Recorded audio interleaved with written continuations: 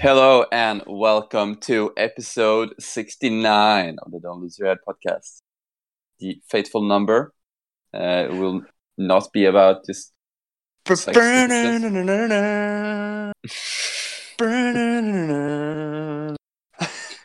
It won't. Oh shit! I prepared for the wrong things. Sadly not. Yep. Me and Morty decided that today we're going to talk about specialist games. Yes. And, Special. we're also going to have Brendan on later and talk about Apocalypse. Which I guess is one sort of special game in the game. Yeah, right? Yeah. It's all about this is like a special about games that are specialist games. Especially for you. Yeah. So yeah, we're gonna just talk about like all the specialist games now and how the scene has been bombarded with new games. Yes. In the last few years, I guess. Mm-hmm. And how many should you dip your toes in? I know that you have your tentacles extended into quite a few different games at the moment. And if you count Apocalypse, and then there's another game that you're starting to try out. So, yeah. There's a lot happening. Yeah, so before we jump into that, though, should we talk about what we've been doing so we don't get totally derailed? First thing, Forge World has dropped the Demons of the Runestorm. And I'm like, wait, are these not out yet? Didn't we see them like a few years ago? Or I can't remember. I was surprised when I saw them at Forge World because I really thought that they were out already. Well, the brutes? Yes. Oh, but now they're officially. Yeah, I thought they were out. Yeah, apparently not. But they're still very cool. Very cool looking models. So something new for you guys.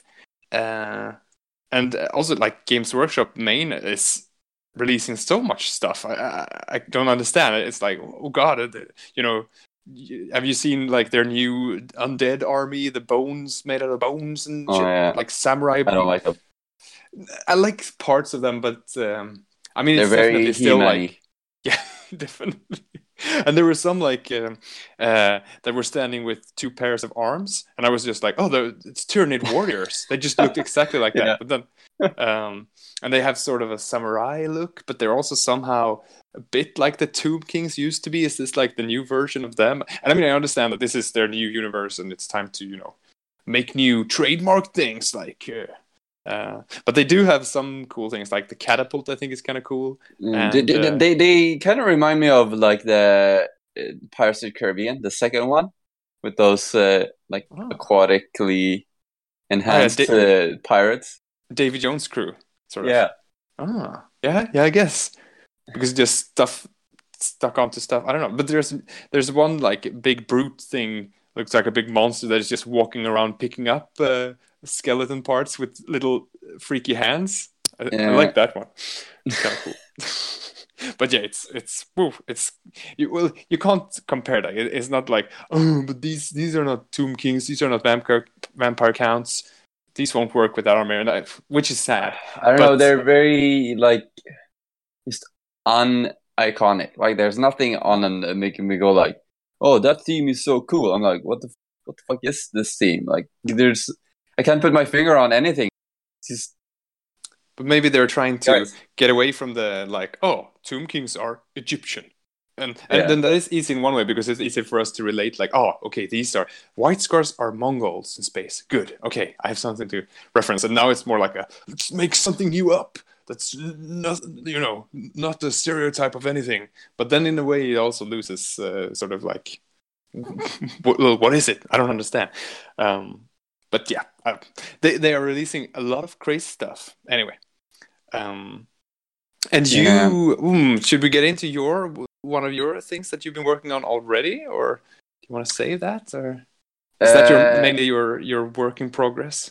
Yeah, it's kind of abandoned everything and got honest. So yeah, I've been painting airplanes. It's Aeronautica, naughty airplanes. Yeah, it's so weird. Like they announced it, and then like, oh yeah, here's a new game. You can pre-order it next week, and then it will be out in 2 weeks. I'm like, what the fuck? What is this? Where did this come from? Yeah, so they relaunched Aeronautica Imperialis, which was like a Forge game that I never played, and it felt like it was not out for very long, and then it was just kind of like really in the background of what Forge was doing. Yeah, because back then, that was before they launched it. Like I don't even know when they launched it, but it's like when they just started making campaign books, like the Taros campaign book. Oh, was it part of one of those books? Do you think? Like they I had? think Oh, I think there was actually like a mission in the back of it, because they used to have like missions for Battlefield Gothic and stuff in those books, and there was like one of them that had a Aeronautica mission in them as well. I think that was the Taros campaign. So I remember they had all the cool terrain and stuff on the website, and then they had like Tau and stuff on Forge World. Yeah. But it just felt like it was kind of inaccessible in a way. So now, like Games Workshop Prime has re-released this game, and it's awesome. Like I saw the models come out, and I'm like, "Holy shit, this is awesome!" Because I always wanted like a Thunderbolt, and I love Second World War bombers. So so this is perfect. And then also, it seems like such a good, just like game out of the box game. Workshop, which is not very common, because it's always like, oh yeah, here's the starter box for this game, but you also need like it is a game, but it doesn't really fill all the functions of what this game is about.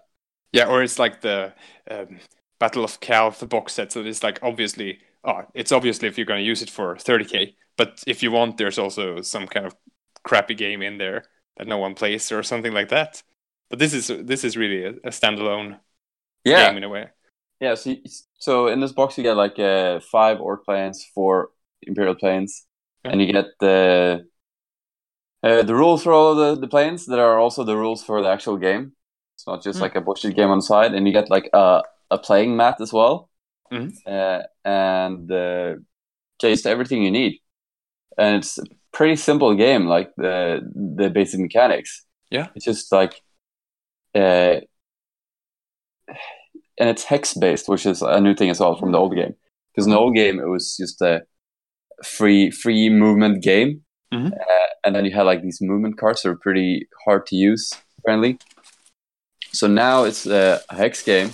So the playing mat is flat. You don't have any terrain anymore, which is a bit sad in one way, but it's really nice in another way that you don't really need terrain to play this game. No, makes sense. So it's like a mix between a board game and a miniature game, kind of. Yeah.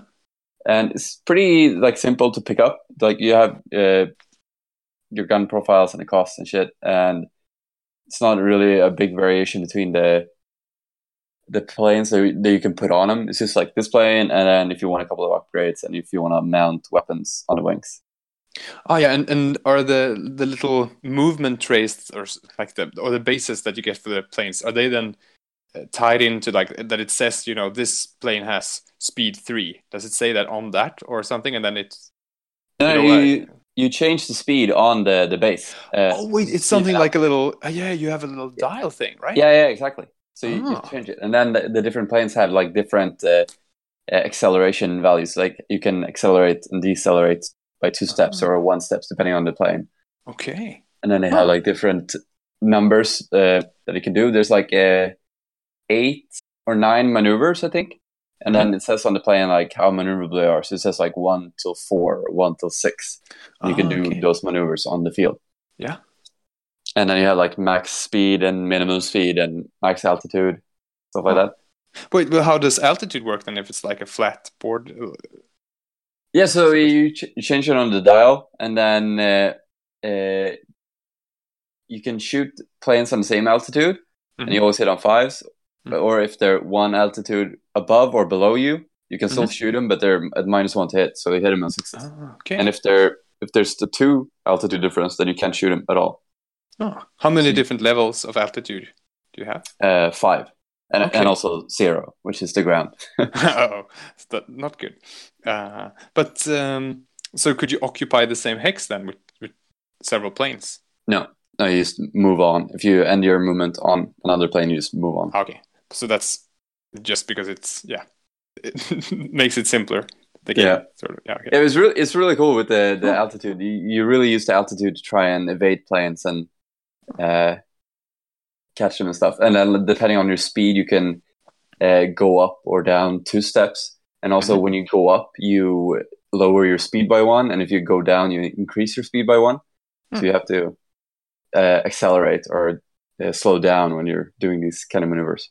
Yeah, I kind of like that's kind of impressive to take, a 2-dimensional game and still have the feeling of that it's 3-dimensional. Yeah. I just had an idea like, but how would you make this even more immersive? What if you had like the flight stand was like this telescope. Yeah, exactly. Wouldn't that be awesome that you could actually put them on different levels? Like, oh, look at that, it's up there. Oh, god damn it.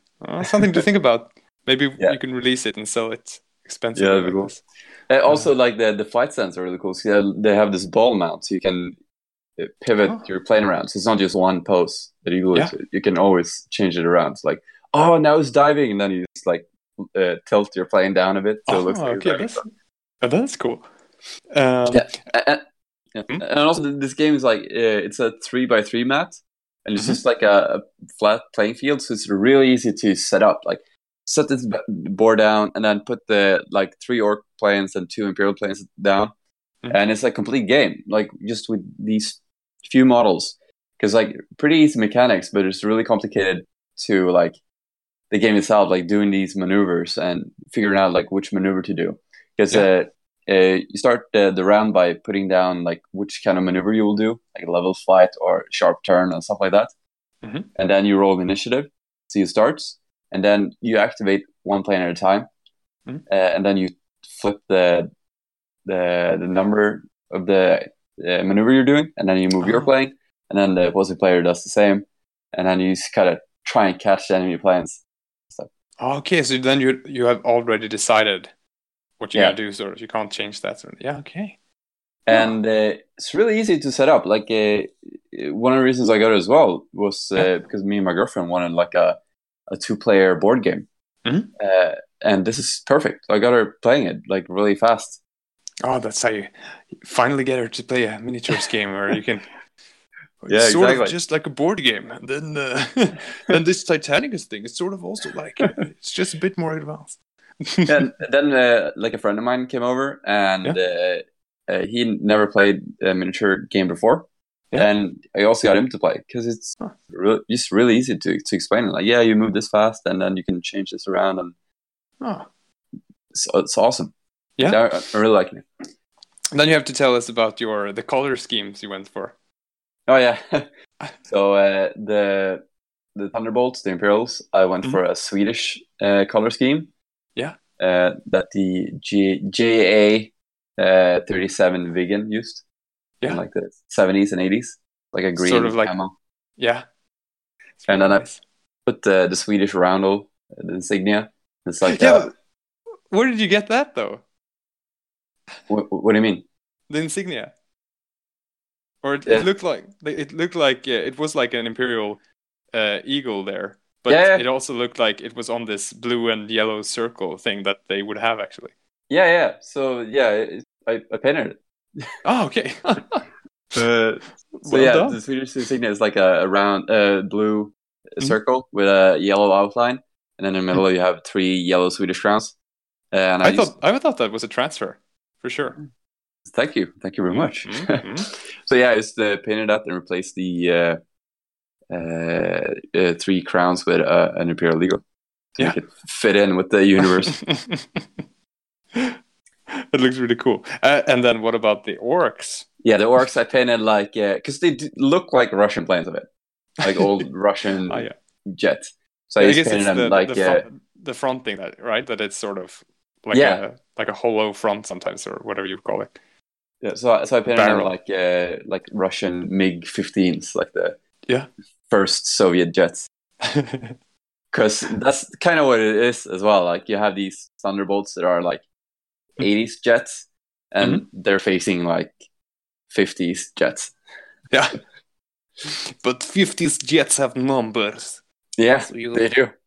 It's really cool with the game as well. Like they're well balanced, I think, the way that they work. It's just the Imperial ones are more robust and got like better medium range weaponry, and they can fly higher. While the orcs are just faster, and they got a lot more firepower up close. Oh, so but then I guess the mission is not just to kill all planes then, because why would you have bombers? I guess you have also objectives to like if the bombers reach this area and deliver the bombs, I guess, right? Yeah. Or? So it's a bit like fucking one first day DLC thing that they release like the core box with orcs and Imperials and playmat and everything you need to play, but in that box is just like one mission, which is just kill the other side. And then they release this Rinceworld campaign book that have other missions with bombing stuff. Okay. So I haven't actually looked at the bombing stuff. But yeah, there are missions where you have to bomb targets and capture targets and stuff. Yeah, because I think, was there any terrain in the box also, like these ground emplacements, or? Oh, that's also, you can buy things. Are they like extra, they're not in the starting box, but they're extra that they've added. Yeah, okay. Ground assets. Yeah, but still though, I mean, compared to say Titanicus, which was also, didn't that have sort of like a simplified rule set in the game in the box you could buy? No, I think it's in the rule book. Like you had basic rules in the book, but you also had advanced rules in the book, so you did get all of the rules. Okay, that's good at least. Yeah, but like the Grandmaster box was like £180, and you got stuff that, and it was like classic. Like you got stuff to play the game, but it doesn't really represent the game. You want other Titans more than only knights. The game doesn't really work with just having two Warlord Titans standing and shooting each other. Yeah. And this game was really cheap, like Aeronautica Imperialis. It was £44 for this box. Yeah. And that's just like a good price for a board game, right? Yeah. And then it seems like they actually balanced it better, that it's a good sort of starting. But then I guess time-wise, like this is now going to work with the 8th edition 40k timeline, I guess, or what do you think? I mean, saying like, so when the Space Marines, if they enter the field, if you think they will, I mean, don't you think they will have like, oh, this is the Primaris jet or something? I don't want to fucking think about it. I think it's going to be classic Games Workshop. I'm just playing this game now and just playing the most out of it before they release fucking Eldar, which are probably going to be some broken bullshit. Yeah. Like every fucking Games Workshop game. As fast as you put in knife ears, they just ruin the whole thing. But what did they used to have? They used to have Chaos, right? Wasn't that where they had those cool Hell Talons or whatever they were called? Yeah, yes, they used to have Eldar, Chaos, and Tal. Dark Eldar as well, right? Or I don't know. Yeah, no idea, to be honest. I just remember Tal and Imperials, to be honest. Yeah. But still, very interesting to see what they will, where this will go. Yeah, and it's just fucking nice painting model airplanes again. Where we all began, and now them in the 40k universe. Yeah, and so, go on. I was thinking like when they release this, and I was thinking, oh, this is so awesome, and then I thought to myself, but this is 40k and not 30k that you like so much. And then I was just thinking that like, I don't really mind the 40k universe. I just mind the game of 40k itself the most, to be honest. Because there's just been so much bullshit about it, and it's just more of a game compared to like a simulator of the universe. Yeah, this is like playing like an arcade battle in some like tank game and playing like a simulator game. And just like there's a lot of stuff in 40k, like those, like all these side games that they're doing that are pretty cool, and they bring out a lot of cool stuff. And like I think about Apocalypse, and that's pretty cool as well. But I'm imagining like big armies fighting each other with these rules. But as soon as I think of like 40k, the game, then I just get turned off instantly. Yeah, they've definitely lost something. But I'm just thinking like, at least in the starter box, all of that could exist in 30K as well, right? Yeah, I mean orcs, of course, and then the Imperial fleet hasn't changed for 10,000s of years. Yeah, exactly. So I mean that's still very nice. And I know that this is something we've talked about, that it's always, 40K and 30K, like flyers have always seemed a bit hard to cram into that playstyle. They don't really. It's like, oh, here's this thing that comes in and does a lot of damage, and then it goes away, and it's either hard to deal with, or it's hard to balance flyers. Yeah, it's hard like, to. oh, should I bring this dedicated anti-air vehicle just in case there's a flyer? Or yeah, it's hard to make them satisfying in this scale. Yeah, I agree. And then they had, and then they still had these really cool models like the Thunderbolt that you never see. I don't think I've ever seen a Thunderbolt. Yeah, I always wanted it, but always when I looked at the price of it, it just always felt like, well, I'm barely ever going to use it, or it's just not going to be fun using it. And you only see the Avengers Strike Fighter or whatever, the one with the Kraken penetrators. The Lightning. Yeah, Lightning. Yeah, and maybe a Siphon sometimes. But Thunderbolt or the Marauder bombers and stuff, like all those really cool ones. Yeah, it's a bit sad. Yeah, I really hope they bring out the Siphon for this game. That would be cool. That would be definitely. And not some weird Primaris fighter. Yeah. And also, like, I've been thinking now that I painted up the orcs. I almost got more excited for the orcs now, actually, that I've painted them up, and I'm thinking about the playstyle of them. It seems a lot of fun, and also because I've joined some Facebook groups, and especially everyone seems to be really hard on for the Imperials. Yeah, because everyone's like, "Oh my god, I'm gonna do this RAF squadron paint scheme or whatever." Everyone wants to put a real world paint scheme on the Imperials, and especially the British people in the groups I joined. So I thought it'd be good to do the orcs as well, to be able to play against more people. But if they would, if you would get Tau or Eldar or something, what are other paint schemes you could think about? Would you like a desert camouflage scheme? Would be kind of cool, maybe. There are endless amount of paints. Endless, yeah. Could do some really cool stuff for all the factions. Yeah. Have they already previewed or released any other orc flyers or? They're gonna release a heavy bomber. Oh yeah. So they have the Daka jets that are very small and fast. They have 2 structure points, and then they have the Fighter Bomba, which is a fighter and a bomber. It's got 3 structure points, and it can take some more ordnance. It's got some rear-mounted machine guns as well. And then they're bringing out the heavy bomber. Heavy bomber. And the Imperials have the Thunderbolt, which is also 3 structure points. And then they have the Marauder Bomber and Marauder Destroyer. What does the Destroyer have? It's got 6 autocannons in the nose, and it can carry a bunch of missiles on the wings, and it's got an assault cannon in the tail, and a heavy bomber on top. So that is against other aircraft, sort of. It's more like a very heavy ground target. Okay. Cool. Just missile strikes, and then the bombers drops bombs. Okay. I see. But gorgeous. I mean, also how big are they? Are they sort of like a Space Marine? They're the same scale as Titanicus, but the Thunderbolt is it's longer than a Space Marine for sure.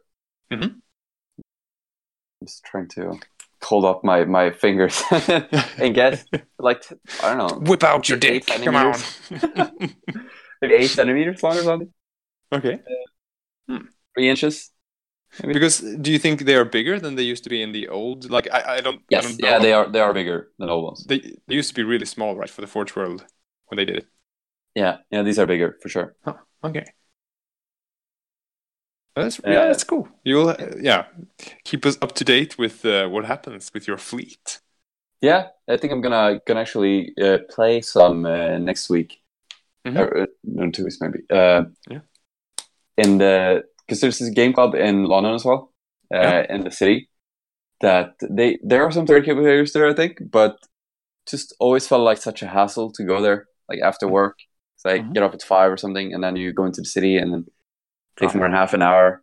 And then, like, if I would bring my 30k stuff, like if I would bring my entire army, I would have to take the entire suitcase of tanks, and, like a big backpack full of guys, and then go into the city after work and drag that thing along, and then like set up the game, and play a game that would probably take like 2 hours or something, and then pack everything up, and then go home again. It'd be fucking exhausting. But like this is just, all right, I'll bring 5 tiny airplanes and a game out that's flat and like 10 dice, and that's it. That's really nice. Huh. Yeah. It's just like a nice pocket game. You can just bring it everywhere. It's going to be interesting to see what you get up to. Meanwhile, I've been building away on some fantasy terrain and shit. Yeah, I've seen the board. Yeah. Leon on Instagram. Ziskan Legends, I think is his Talents. Ziskan Talents. If you can spell Ziskan, then you might find it. You're all set. You're all set. Yeah. It's been really fun because we've been we are a few people now at work. I think 5 people. I think now that's getting into fantasy, and then we just started helping out together to try to build a nice game board.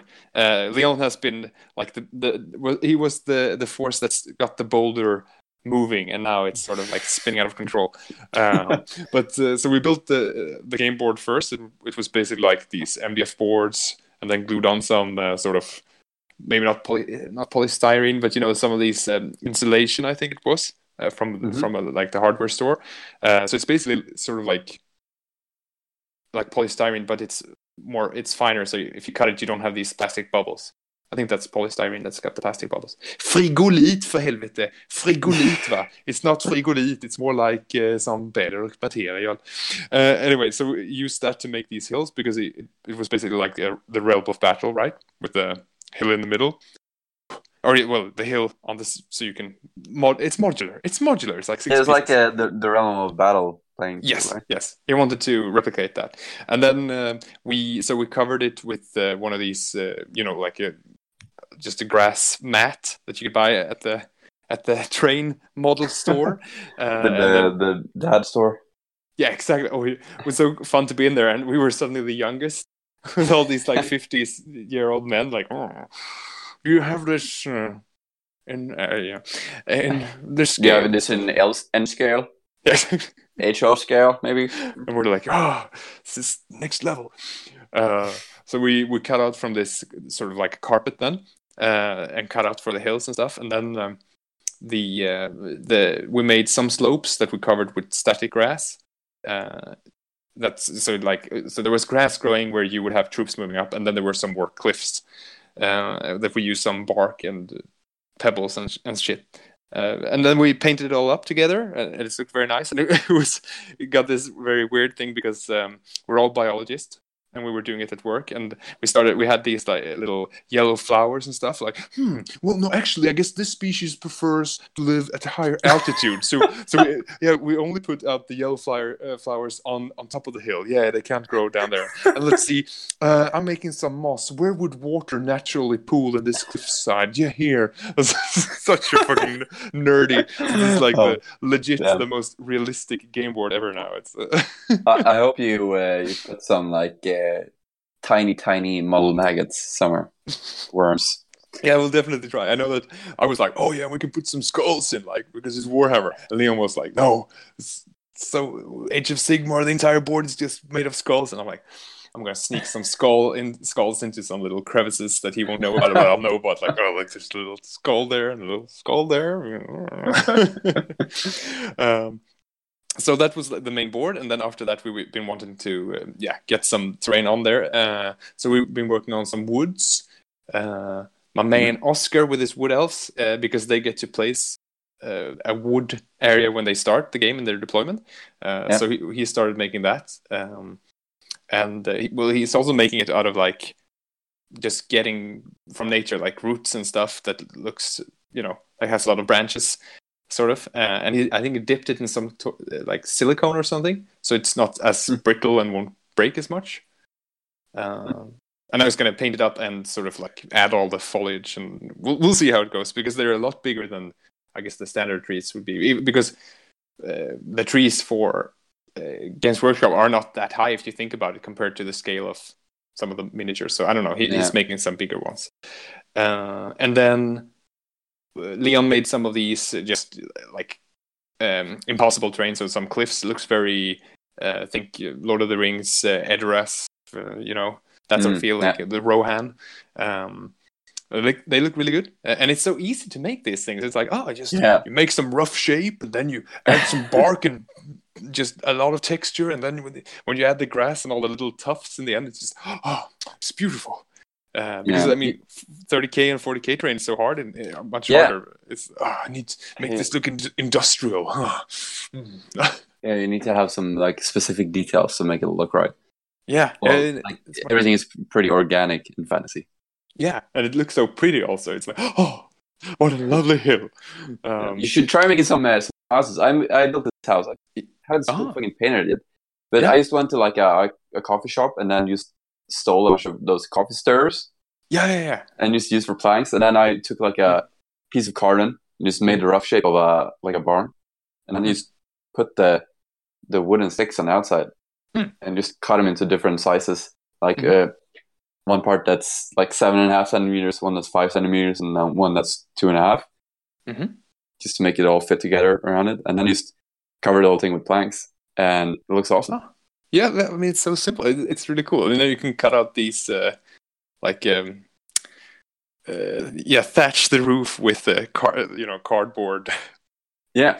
What do you call? Just card, just the carton. Yeah, no, but like on top the tiles.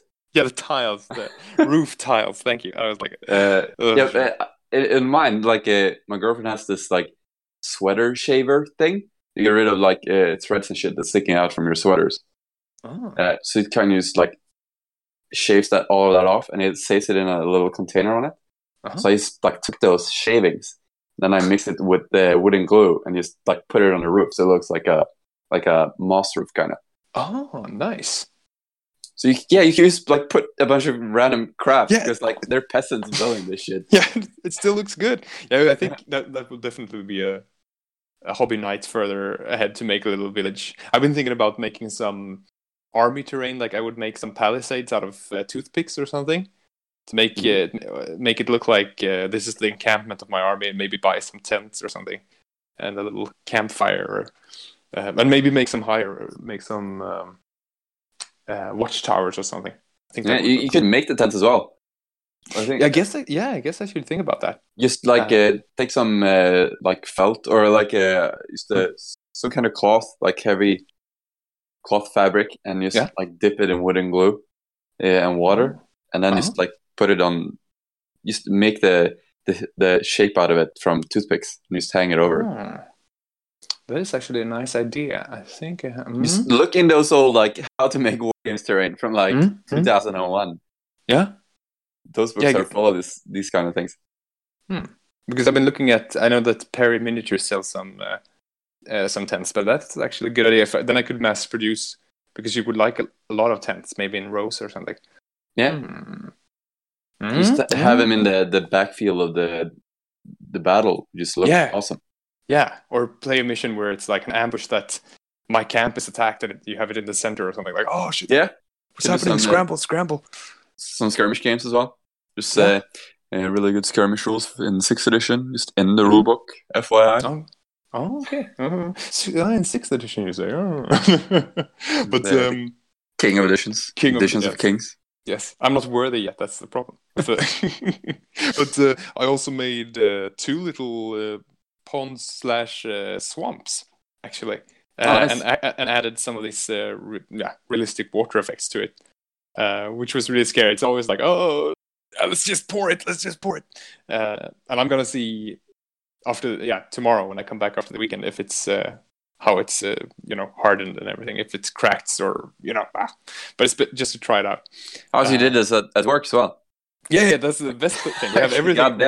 We have everything at work. We have this abandoned office that we just stole, and we just crammed all these things into, and we just, every now and then it's like, I'm gonna have a short break, and I go in there and just look at these things, and what do you know? Then Leon is in there like, I'm just adding. Productivity is going low. So how many are into this now? 5 people at work. That's awesome. It's spring, and then when other people will see our beautiful board, it's gonna be like, oh, look at that. Do other people know about this? It's getting out a bit more. Yeah. So some people have come by like, what the fuck are you doing here? This is some kind of Fight Club mission. I don't understand. But we'll see. And there's one guy who's been away who's really hyped about getting into his Dark Elves, and he doesn't know about this. We actually kept it a secret because we thought, like, let's just surprise him when he gets back. So we'll see. This week we're just gonna like come into this room and then, oh my god, what the fuck? Awesome. Yeah, it's gonna be nice. So we'll see. You're gonna have to take some pictures. Especially when you guys are playing. Yes. I'm thinking about me and Oscar that we're gonna play again. I want to next game against this Wood Elves. So I have 3 nights that I'm working on finishing here. So I will have 6 nights, and I have some more of the bodyguard for the paymaster to go. And when that's done, I will be done. But we'll see. My birthday is coming up, and maybe I'll get something then. We don't know. I don't know. I put a little, wish list to Santa. Sort of. Awesome. Yeah, and I booked my tickets to BSK as well. Oh yeah, BSK. Yeah, booked the luggage so I can bring my suitcase full of tanks. Oh shit. Yeah, so I'm bringing your Birdman then as well. Yes. And you'll have something more to work on. It's also we should in a few episodes try to make a BSK pre-episode, right, to get people hyped about it, and also pretty soon. It's not that far away. Yeah, I know, and I'm also getting a bit stressed out because I need to finish up my Ultramarines for that. I have to make a list. We should talk about like ideas for our lists and stuff. Also, it'd be cool. Yeah, and you, of course, are going to play Apocalypse at BSK. Apocalypse for 30k. My god, how will it work? Hopefully, if people are up for it, I gotta seduce some people. That's gonna be awesome. People with large armies that would love that thing. So in the later part of this episode, for anyone listening, me and Brennan will talk about the game that we had of Apocalypse. Hopefully get you hyped up. Yeah. But before that, let's quickly talk about specialist games. Yeah, so like when Aeronautica Imperialis came out, and I got it, and then it got me thinking, like, holy shit, there are so many games out right now. And I thought also, like, I got a reminder on Instagram, like, 3 years ago today, you posted this picture, and then it was like when I completed my Iron Hands army for Scandus. Yeah. So it was like in record time. I was thinking like, oh shit, that was a long time ago, and then I thought back to those glory days when we started out with 30k. Yeah, and back then, I mean, I guess that's at that point 30k was the only other type of game, right? Besides the fantasy and the 40k part. Yeah, they weren't even specialist games because that was not really a thing anymore. Yeah. So like you had AOS, and then you had 40k, and 40k was in 7th edition, so that was basically the same game with just a bunch of bullshit added to it as 30k. Yeah, I think the detachments and things were starting to get in there, and it's like, yeah, it's getting a bit out of hand, I think. And like back then, it was like really easy to tell 40k players, like, oh yeah, this is like 40k, same rules, but it actually works. Like, cool dudes playing it. Yeah, and then I remember like Shadow War Armageddon dropped, and like, oh, this is really cool, and it had like a campaign system, and people were like, oh my god, this is like Necromunda. Is Necromunda coming now? And like I even asked like at the workshop when this came out, like, oh, this is really cool. You think they're re-releasing Necromunda? And the guy was like, no way, they're not releasing Necromunda. And then they did release Necromunda, and then they released Blood Bowl again. And people like, I remember at my game club, people were still playing Blood Bowl, the old game, before this came out. Yeah, and also people had started playing the Lord of the Rings game again. Like, was that not supported at that time either? No. Oh, but they still sold the miniatures, right? Yeah. So there was the Hobbit then. That started. It was like the newer version of the game, but it's still the same game, pretty much. And then they released the Kill Team after that, I think. Yeah. And then like there were Lord of the Rings, it's a new game kind of together with the Hobbit. So I remember there was like a lot of room for a long time they were going to re-release this, and everyone knew it. And then Kill Team was launched like a smaller version of 40k, of course, as always, but as a new thing. And what else did it release? Like Blackstone Fortress. Yeah, but was that before Necromunda still, or? No, Necromunda had come out, I think. Oh yeah, it was like one of the first ones, like Blood Bowl and Necromunda. Yeah.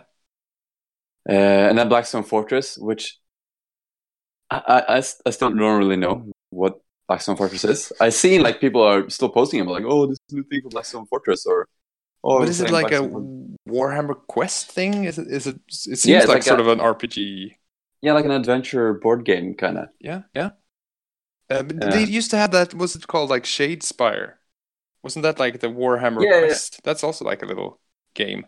Yeah, like Silver Tower. Isn't that? Yeah, exactly. Yeah, so it's also like another like standalone game. Mm-hmm. And then the other Warhammer Age of Sigmar Underworlds. Yeah, is that sort of like a fight game? Like, you have your gang and you have these cards or something, and you play on hexes, or? Yeah, so I heard like it's a really nice balanced that kind of game. Like balanced? Yeah, I heard it was like a really good game. Yeah. That very heavily leaning on magic, and you have your cards and you build your deck kind of thing. That's pretty cool. And then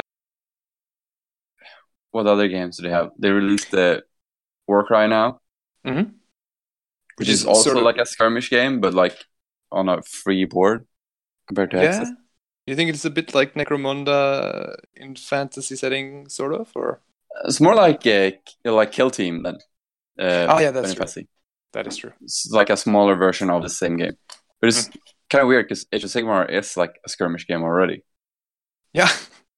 You can scale it as much as you want. Like before they actually changed the scale to like between squads and just individual guys.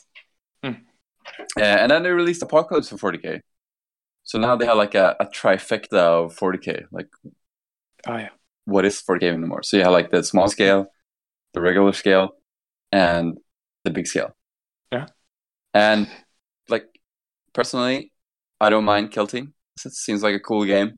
Also, like pretty balanced, small scale. Just like you have these guys, and it's like a quick board game kind of thing.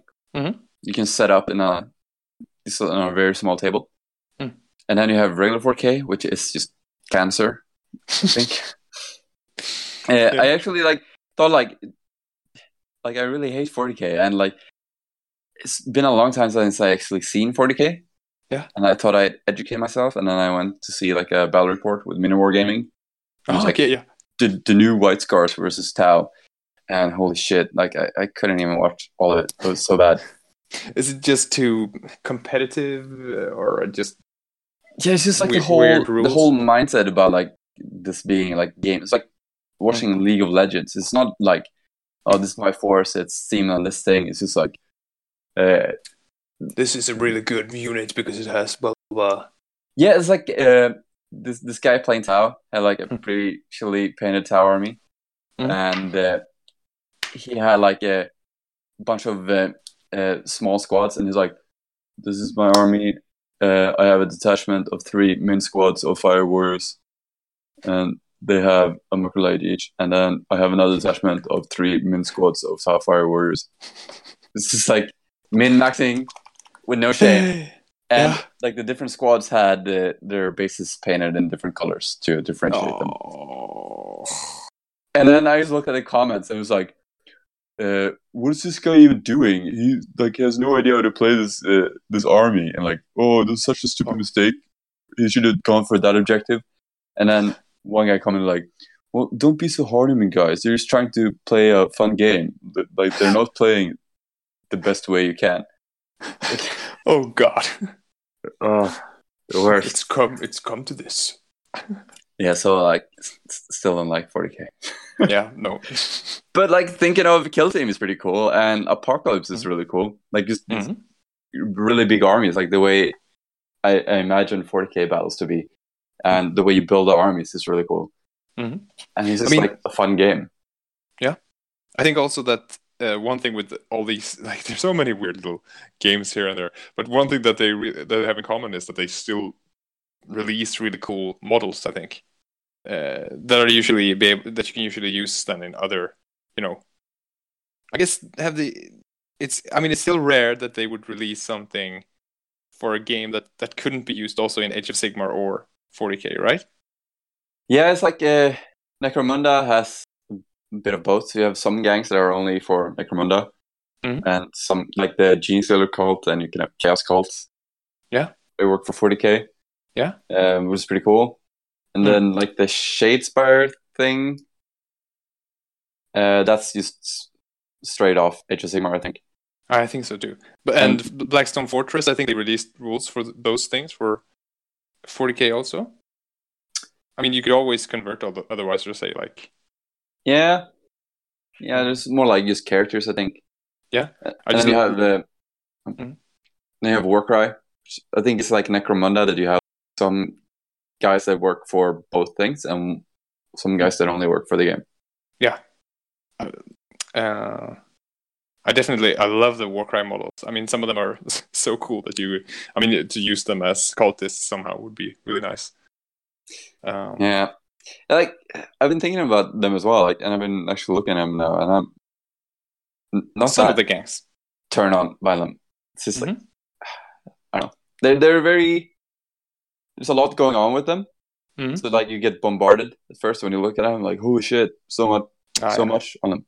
Like when you actually think of them, like are very like they don't really have any character. Like they don't have any faces that tell any stories. They used to have a lot going on with them. Like they have bird things on them, or they have like massive snakes, hammers and brass shit. Yeah, but like when you actually think of the character, like they don't have a lot. Oh, yeah, maybe, yeah. Just like a fucking modern movie full of special effects, but like no soul. They lost their soul. Yeah. We didn't mention Titanicus, right? That's another. And everyone's favorite game, of course, Lost Patrol. Oh my God, how could you forget Lost Patrol? It got lost. Oh my God. Oh wait, Space Hulk? Yeah. So I just thought like, Genestealers, and then I was, Space Hulk, that's worth mentioning. Yeah, and what's that ship game they released? Dreadfleet, yeah. But oh my God. Do you think that's coming back out, or like, no. Because I was but that's wondering, also, like, that's pretty. What could be next? That was a pretty good board game, actually. I played it a couple of times actually when it came out, and it's pretty nice. I feel like that was almost like discontinued when we started, I think, in 2016. I think that was older. Yeah, but it's like it's just a board game. It's not like a game. Yeah, and that's the thing. Like you don't really know if they're releasing games or board games with some of these things. Like Blackstone Fortress, I used to assume that was like Red Fleet, but then they seem to support it with some other stuff. Yeah, and Shadespire seems like a kind of Magic the Gathering style game. So they definitely should like get some more releases, but I don't. They could just release cards, I guess, because they used to use the Age of Sigmar models. Yeah, that's true. And Necromunda, when it released it, like I bought it when it was released. I got a Necromunda gang. Oh, you did? Yeah. Yeah, but I barely used them. And then it's like, oh yeah, I bought the book, the Gang War 1 or whatever. And then like a month later, like, oh yeah, that's outdated. Everything.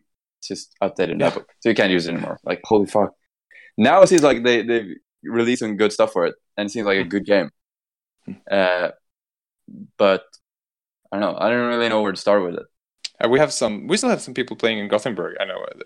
But I personally just sort of crashed and burned, like, oh, Necromunda's going to be the shit. And then I didn't have the time to just play it regularly with it, which I think I would have to. You know, it's meant to be like that, which is it's a shame.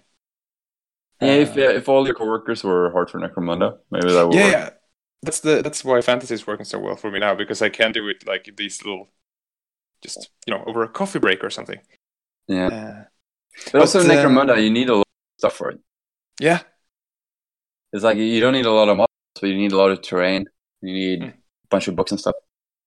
It's good if you have a local club or something. Yeah. Or like a roommate that plays Necromunda. Yeah. And like Titanicus, when they released it, like the Grandmaster box was like £180. And it's not really enough to play the game properly. And then still like getting into it now, when you're looking at, like, you don't really know where to start. There's no good starter box, like, or how big is the game. No one really knows, because no one has really played it enough to like come to a consensus, like, what should you get when you start. Yeah. And then so annoying with like the weapons, like, oh yeah, I want this Reaver and I want to have these weapons. Well, you have to buy this upgrade. Yeah, like you buy one Reaver box and then you get some weapons, and then you buy another Reaver box and get some other weapons. But even if you buy two of them, you can't really get enough weapons to load out this one Reaver the way you want it. And then like you buy these two Reavers, and then you need to have the data cards for them. And then you buy them in a pack of 5. So you'll have like 3 spare ones if you buy this pack that you need for your Reavers. They're not included in the box, which I think is like the biggest drawback. Like, why can't you just include these sheets in the box? That would be so handy. Yeah, that's a bit weird, because you're not going to use them for anything else. Yeah, and then you need to buy the weapon cards as well to like show what weapons your Titans have. So this is another thing. So like I was looking now and just like buying like a Warlord, 2 Reavers, and 2 Warhounds. I think that would be like a good force. Like that would be an army, right? And then just buying that and like the rules pack you will need, because then you will get some of these cards. That would be like over £150 or something. Yeah. They just struggle to release things in a good way, or maybe it's, I don't know if it's intentional to get you to buy things. I don't know. It's just like a very high threshold to get into the game, I think, with Titanicus. And that's like the thing. I got so excited with Aeronautica, because like you buy this box and you have like 2 small forces that actually work as a game together. Yeah, that you can use, set up and play. And also you can play like I'm going to this club and playing, and I'll just bring the orc stuff, and that's enough. You will have the board and everything. Yeah. Yeah, and it's really easy to assemble them and paint them as well. And then I'm thinking like, oh, should I expand? So right now I have like 100 points of orcs, and if I want to expand, I can just buy 1 box for £20. That includes 6 fighters. Yeah. And with upgrades, I would bring them to 250 points, which I don't know. Some people are saying that will be the standard size, and that would be 11 airplanes. Oh, that's quite a lot of airplanes. Yeah.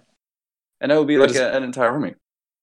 But it's cheap and not too hard to paint up and everything. So yeah, and also it includes everything you need, because the rules are in the rulebook. That is, that's a real seller. Yeah, you don't have to buy the fucking bases separately or anything.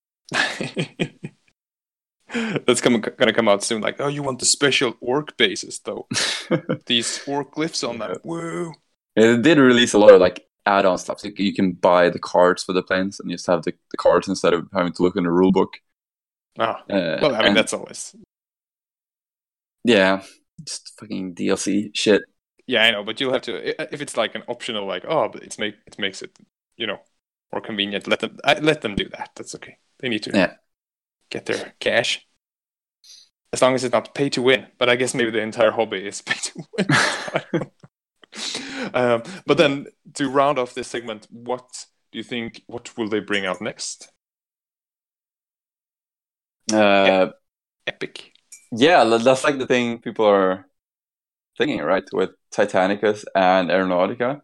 Like they have the models for it. So you just bring out like a Space Marine game again with just a bunch of dudes and some Land Raiders, and then you'll have an epic game. Yeah. Who knows? Yeah, I'm not sure. Probably like, I don't think earlier than within 4 years or something. They could just keep on releasing things for those games separately, and then they'll just merge them sort of with with an epic game. I think it would be weird if they didn't, actually, because it seems like a good opportunity. Yeah, and also it's like with the release of World of Warcraft Classic, they've shown that like, well, the Games Workshop has known this now. Like bringing out old shit works. Yeah. People want old games. I actually don't know what other old games. Mordheim. Yeah. But do you think they would do that since they killed the old? No. It's like a reminder. I don't think they would do that. What other games were there? Gorka Morka, wasn't that something? Or what is that? Yeah, Gorka Morka. Inquisitor. It's another cool game. Yeah, I don't know. Didn't you release that as a game though? Like Speed Freaks, wasn't that a game? Yeah, I think so, because now with the all new Orc vehicles that came out, like not that long ago. Yeah, that was like a game, and also like Gangs of Gamorra. It's also another mini game. Oh, I think that was also released, but really weirdly. I was like, oh, buy these jet bikes. Yeah, it's like, oh, this is good value for jet bikes. The same like there was like another flyer game. Oh yeah, and a night game as well.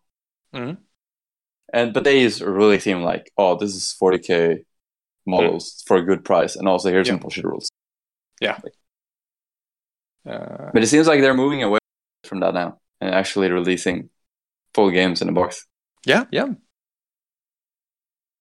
It's really, I don't know. But and then we also have like we've been talking about. Oh, but is this a danger for the community that it's so diverse that people like, suddenly you don't have people to play with because everyone is like, I'm playing this, or Yeah, some of these games will definitely crash and burn, I think.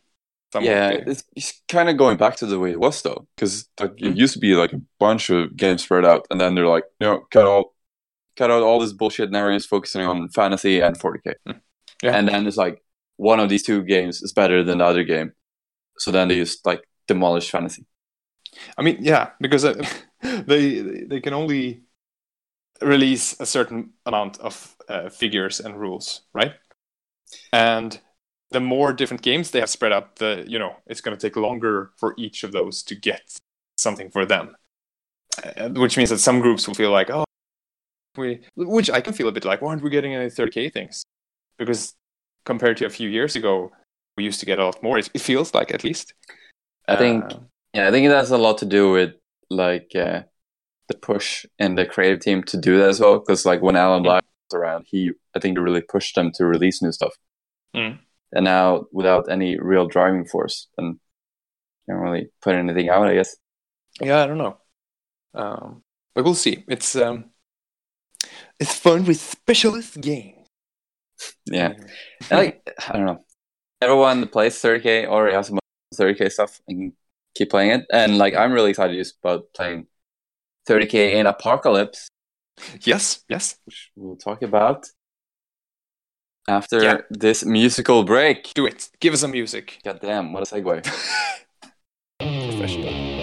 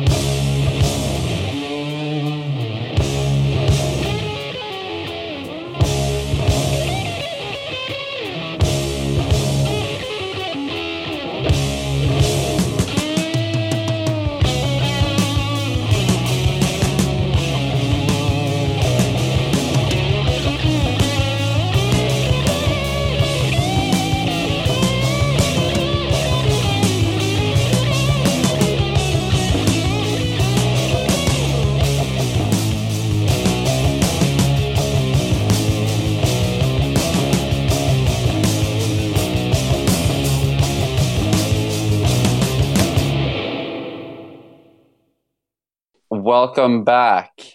Now on board with us on the show, we've got Brendan. Hello, Brendan. Hello, how's it going? The Potato King arrives. That's a callback, but nobody's going to get that unless you put the outtakes in. Yeah, we are culturally sensitive as always on the show. Yep. DDT mutators. So, yeah, Brendan, if you didn't know, is part of the Sons of Heresy podcast. And, Or am I?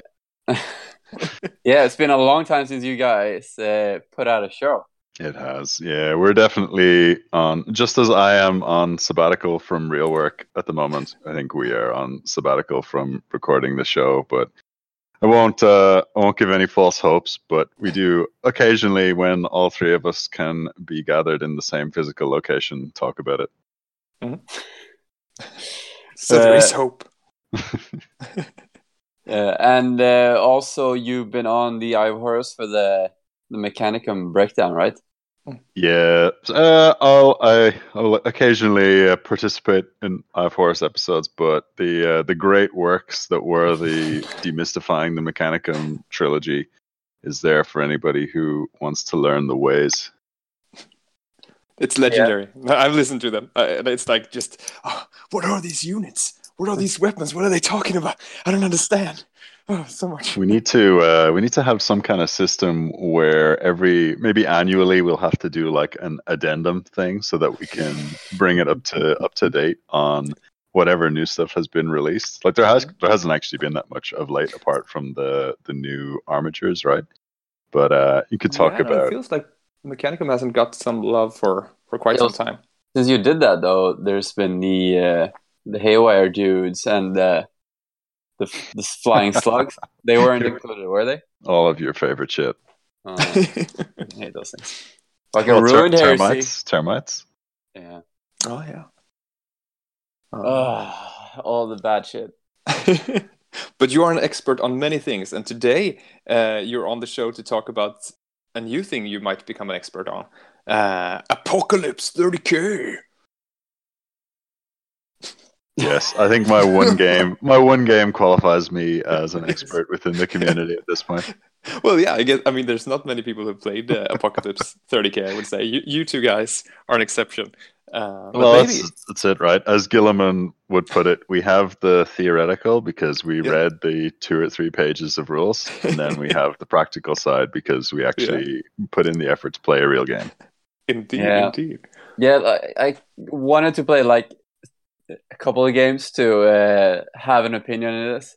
Because like usually when you play a new game, the first game you're just like, what the fuck is going on? You just look at stats and then you roll some dice and like, okay, so now this happened. Okay, so now that happened. Because like even if we've been using these same models for a long time, this is a brand new system. And like we had to look up shit all the time. Like what is a bolter? Yeah. I mean, because it doesn't work the same way. I guess everything is a new way of thinking. Yeah, like without going too much into the actual rules, they're like genuinely there are not that many rules. The book is quite short, so anybody who's interested should definitely pick it up and read through. But you're using the same tools that you'll be used to, but you've got new ones. Like for example, it's not all D6s. And you're using the same models, but they're not necessarily going to work in the same way as you might be used to. But so when you decided to prepare for this game, I know so you have the rules that are made for 40K. Did you also use any like 30K conversion rules that you found online? Yeah. So when we talked about playing a game like several weeks ago, and then just by the time we were able to schedule it, I was like, fuck it, I'll buy the box. So it comes as kind of a box which includes rules, cards, dice, all the different tokens and markers that you need to play. So I picked that up, and then within that you don't get any rules for units, you just get the core like rules of the game system. So one thing, I guess, to call out straight away, because obviously this is not a 40K podcast, the rules within that box are not really in any way tied to the 40k setting. It's just a rule set, right? This is just the framework for how the game system works. So I was more than happy to pick that up because that was the case. Now, a lot of the cards will be pretty, like, we're never going to use the Tau Empire cards. So they can be thrown in the bin safely. But the Space Marine cards we can use for the Legions. I'm not even going to say the words, but Imperial Guard cards can be used to represent like militia, or the game that we played, I just used it to represent like a fully fledged kind of Imperial army unit. And then there's Eldar and Orc cards. I'll be more than happy to play Crusade era games against large Eldar and Orc armies using this rule set. But the things that tie it to being purely like 40k, say, would be the unit cards, which are kind of the equivalent of your codex or your army book. Like there is no Codex Space Marines Apocalypse. Instead, you can buy a packet of data cards, which gives you each card being the rules for like a single unit.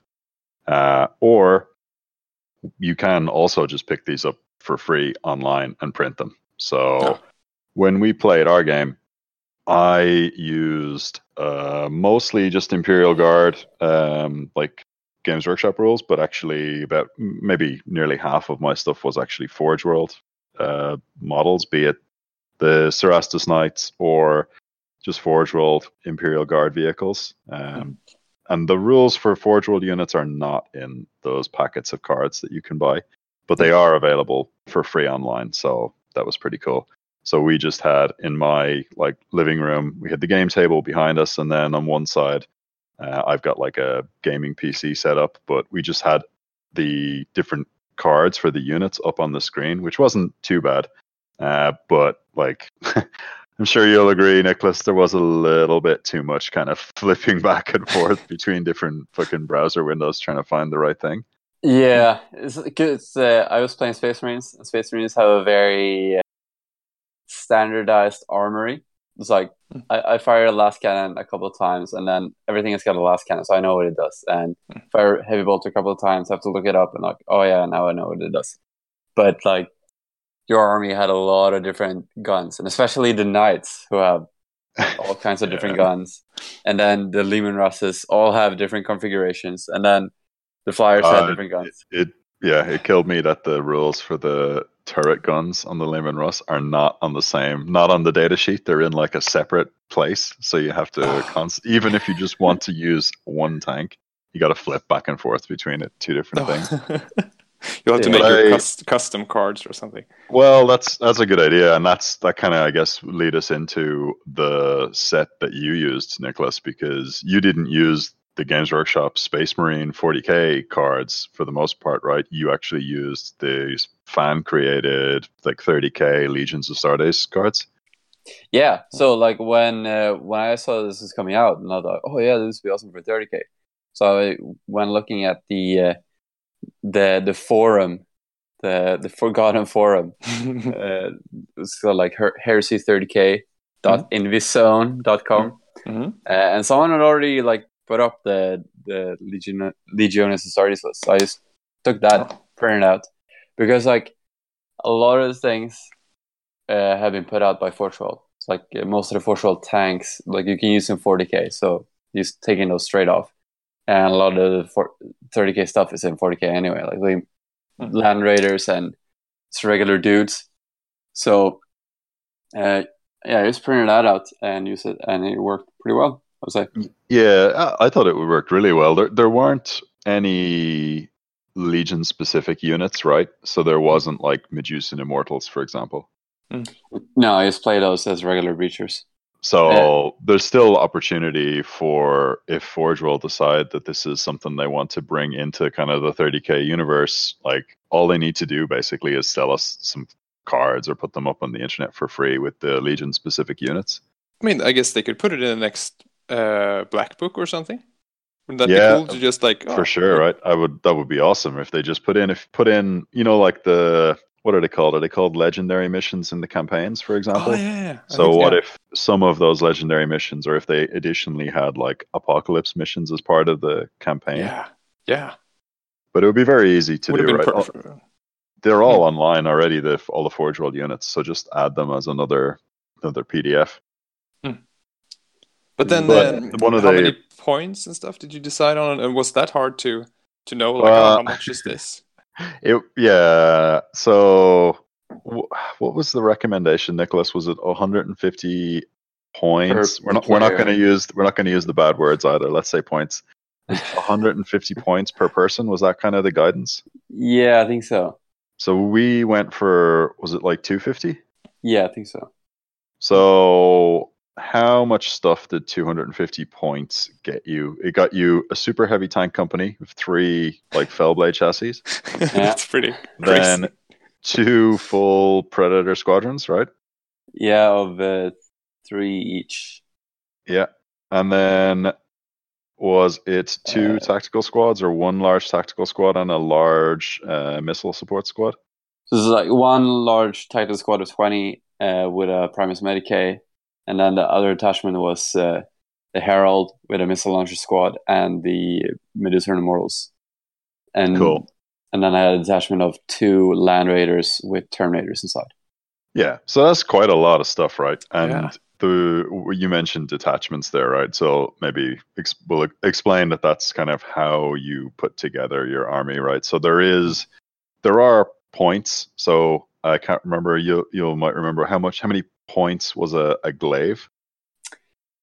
32. Like 30, yeah. So but then to compare that with what was like an Imperial Guard infantry squad, it was like 3 points or something stupid like that. Okay. But so you do have to build to a points level, right? That mechanic does exist, but really, your army is built around detachments, which are kind of like their own small like force organization charts.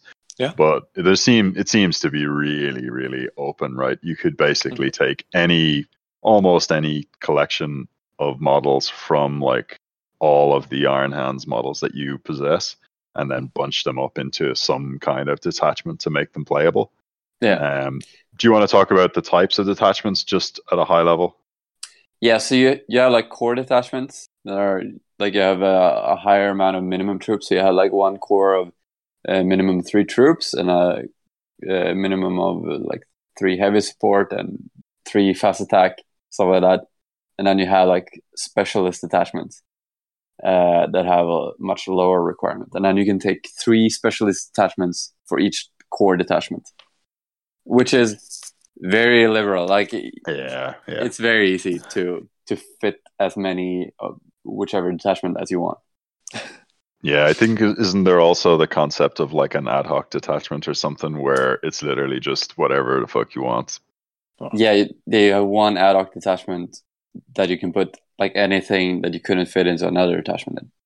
Okay. Yeah. But the detachments do gain some special rules, but they didn't appear to be particularly significant when we played the game. Like, I think the core infantry detachment gets like objective secured. Yeah, that's like the only bonus thing to any of them, I think. Yeah. Which is pretty cool.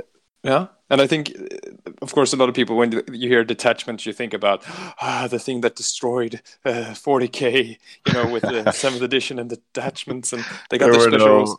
Yeah, there were no Firanos. Oh yeah, but I feel like they actually make sense in this apocalypse setting, and it's more like, well, how an actual army would work. You would have like, this is my mechanized detachment, this is my sort of infantry battalion or whatever, and they work. It's like the way that they are supposed to be, like groups of units hanging out together that fit together, instead of just take some stuff and get bonuses, and then they can do whatever they want on the battlefield. There's quite a harsh penalty if you break your detachment up, right? If you're out of command range of whatever the lead entity in that detachment is, like the penalties are quite severe. You can basically just be spontaneously destroyed to represent them, basically like being out of comms and fucking off or whatever. Yeah. Ah, Yeah, they just die. They just basically die, right? But it seems really harsh, but actually it kind of forces you to play the detachment in that really sensible, logical way where they actually stick together. oh, Yeah. that's Yeah, really so cool. you have your commander. It's got a 12-inch command bubble, so everyone's got to be within that bubble. It's not like a unit currency either that like you can bridge unit together. So it's just you have to be within 12 of that guy, and if you move him out, then you have like one turn to move them back together, and if you don't, they just die. They just fuck off. Shit. Okay. Yeah, so each detachment has a commander within it. If they're basically, it seemed to be that if they are an infantry model, which that has what was the Warlord keyword or whatever? Yeah, warlord. I think it's a bit complicated with that, I think, and it's just a bit weird. Did you have to have like? It seems very strange to us, right? To be honest, if you're playing 40k now, you probably would be like, oh yeah, well, it has the keyword warlord, so it obviously makes sense. But to us, we were just like, well, why does this guy get these bonuses when this other guy who's the commander doesn't get the bonuses?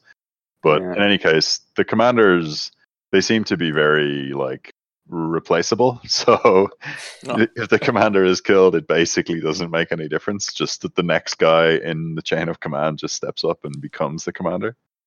Yeah, cool. Yeah, like your characters are just there to buff your detachment, pretty much.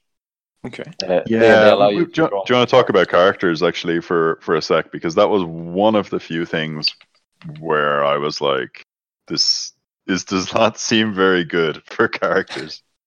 Yeah, so like your characters, so your units are just like an entity with a couple of wounds. Like your Marine squad's got 2 wounds, and they're moving together in a very tight formation. And then you have your characters that are just walking around alone, and they can't be attached to units or anything. They just walk next to them. And then there's this rule, like if the character is not the closest target, it counts as him being in cover. So it's -1 to hit him. But you can still hit him very easily and kill him pretty easily as well. Yeah, it seems like, and I think I did assassinate like your herald at one point, right? Because he was in cover, but that didn't matter because he was already getting the benefits of being in cover because he wasn't the closest thing or whatever. But you just light him up with like 3 Leman Russ tanks and you just send him to hell. But it does seem to go against the entire theme of Apocalypse. Like, you feel like characters are embedded, and that they wouldn't maybe have as much of an impact. Like, they can't go around and just like killing glaives on their own, I guess. But can they do that now? Or the characters that we used did not seem to be particularly potent in their own right, but it would probably be better for the game if they could just become part of a unit. Yeah. And then they're just wiped out if that unit is destroyed. So you're paying points for their whatever buffs they bring. Like the Herald was actually really good, right? Yeah, and that's also, it is fan made, so maybe it should be toned down a bit. But I think that would be a good way to bring the unique console types into Apocalypse is, because what do you do with them in any case, right? When you play an actual game of 30k, you don't, apart from maybe a Maratat, right? You don't send them off on their own to do like a solo hero mission. They're almost always part of a unit because their sole purpose in life is to make that unit better. Yeah. So maybe that's an opportunity for, I don't know, the 30k rules to just have the characters merge into the units. Like an upgrade, more or less. Yeah, exactly. But that was one of the few things where it seemed to penalize the characters like to an unfair extent because they could the only cost, say, to killing them is that it just means I'm not shooting at something else. Okay. Yeah, pretty much. And characters, if they're a warlord, which they are, if they're like a character in a detachment, I still have trouble wrapping my head around this. But like they allow you to draw extra cards. So you have like a deck of cards. I think it's like 30 cards per each game. You get to build. We just picked random stuff, but you do get to kind of customize your army a bit by picking the cards you want for your army. And each warlord allows you to draw an extra card each turn. Okay. So So it is one kind of benefit of killing the enemy warlords is that they will be drawing fewer cards, right?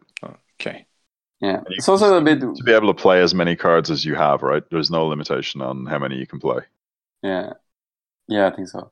It's also a bit weird because it kind of forces you to build several small infantry detachments just to get these guys. Because you only have one warlord per detachment, so you can't just put like one big infantry formation with lots of warlords. So only one is a warlord, so you just have to make several small ones. Yeah, that is true. I think the cards were not really too out of control anyway, though, right? A lot of them seem to be very like army specific in that, say, like it would be Cadian units only, or Catachan units only, or whatever, right? Or Ultramarines only. And then if you weren't that type of that flavor of whatever that army is, then you would just get some like really weak thing like reroll once to wound or something. Yeah, I got so many like, the Imperial Fists are masters of defense. You get this awesome mega bonus, and if you're not an Imperial Fist, reroll a die. You suck a dick. So I got like endless though, like Imperial Fist, Space Wolves, Ultramarines, and then all of them are just like reroll 2 wound, reroll cover save. Yeah, I think if each individual, like if you had your own, all of the cards yourself, you'd be able to make 30 cards where you use the generic Apocalypse ones, and then a small kind of sprinkling of Space Marine ones that are either Iron Hands or generic Space Marine. So you wouldn't, in a normal game, a real game, say, you wouldn't get too many of those kind of dud cards. Yeah. I did buy the extra pack of cards that they sell, so you get you get tons of cards in the box, but then there's also like the first expansion of cards that you can buy. So I have a DLC. Yeah, exactly. It literally is an extra piece of paid content released on day one. But we can have a look through those as well for other Space Marine ones that might make more sense. It seems like a lot of them are a little bit on the more powerful side. I really like also that the psychic powers are those cards. So you draw your powers from that deck. So there's no psychic phase, and you don't take psychers in that sense. No, so you just get to cast like these cards from your psychers, I think. Oh, nice. Yeah, so there's a whole bunch of Imperial Guard ones where they were like Primaris Psyker or whatever cards. So you could only use those if you had one of those guys in your army. Yeah. But they tended to be pretty good. Another cool function, I think, the Damocles Rhino has this ability that you get to go through your deck of cards and search for an orbital bombardment, and then you get to pick that. So you can just fill your deck with those cards and just bombard shit. Customize your deck, bro. Yeah, it is an interesting thing that we don't. It is no part of 30K, right? Is this concept of deck building? Yeah, but like at this level, with just 30 cards to work with, and you just kind of draw a couple and use a couple every turn, it doesn't take over the game, right? It doesn't totally overpower the game. Yeah, I was a bit against cards at first when I heard it. There were going to be cards, because they're in 40K pretty much. And from what I remember from 40K, like I just hated those objective cards. So random, run back to take objective 3. Yeah, because I played in 5th edition, and then it was like just normal missions, like in 30K, and then came back to try a couple of games, like you said, now hold this objective, now go back, now do a somersault, and now go there, and now do this. It doesn't make any sense. So I was I was afraid it's gonna be like that, but these are more like an orbital lance strike or something like that, right? They're abilities rather than crazy objectives. Yeah, or they didn't seem. None of them seem to have anything to do with victory points. No. How do you score victory points? Is it still like you could hold objectives and stuff, or is it just killing each other? It depends on the mission, I guess. Yeah. So it is very similar to what we'd be used to, in the sense that some of the missions are objective based, and then there are other whatever ways of gaining victory points in the non-objective based missions. There was Slay the War Master, right? Was one of the things. So your chief, your kind of head honcho warlord, is called the War Master. Nice. Yeah, we played an objective game, and then there was also the concept of like kill points, but detachment kill points. Oh yeah. Okay. Yeah. So you get a point for killing like an entire detachment, which is harder than it sounds, right? Because you really like if the detachment is a whole bunch of Terminators and Land Raiders, you're like, Jesus Christ. Yeah. That's one reason why, one thing to kind of encourage you to build like larger detachments, I would say. Yeah, I glossed over the missions, and they look really nice. Good. Yeah, we good intentionally played the most straightforward one, I think. Yeah. But Brendan, did you just have knights, or did you have also some? No, so I have a huge Imperial Guard army, because I just like everybody else used to play 40k. But so I took not just any Imperial Guards. Well, I have Elysian drop troopers as my infantry. Yeah. And because they have rules, I use them as actual Elysian drop troopers. Oh, they have rules in Apocalypse? Yeah, so the Forge World data sheets include Elysians, and I think there's like a Deathcore Krieg thing as well. Cool. But I think the only thing that's different about the Elysian drop troopers is that they can deep strike. And deep strike in Apocalypse is like way better than it is in 30k. So it actually works. Yeah, you're able to just place them like basically wherever you want, and then they can just act as they have to be a certain distance away from the enemy, but then they can just do whatever they want. So that was cool. It just saved them from having to walk like across the field without transports to protect them under the fire of fucking 2 Fellblades and a glaive. And then I have like a whole tank company as well. So I used 8 Leman Russ, I think. Oof. And then a whole bunch of aircraft too. So I've got, because for the Elysians, I've got Vendettas and Vulture, and I used a Lightning as well. So I had the whole air wing. Damn. So I know that Nicholas has been this is something he's been dreaming about, like, I can finally, fielding all this shit that I've built, and, like 3 super heavies and everything. Did you also feel like that, Brendan, that this was like, I've never been able to take all this? Or would you need to have an even bigger army for that too? I don't know.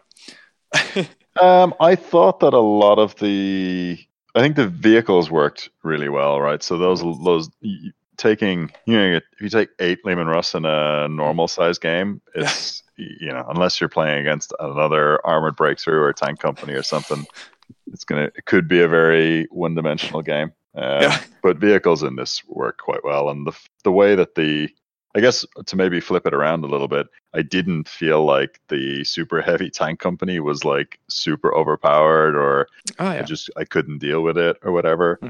The way that the damage allocation works is really cool, because you have to commit your firepower, not knowing for all your detachments, not knowing whether you have killed the tank or not.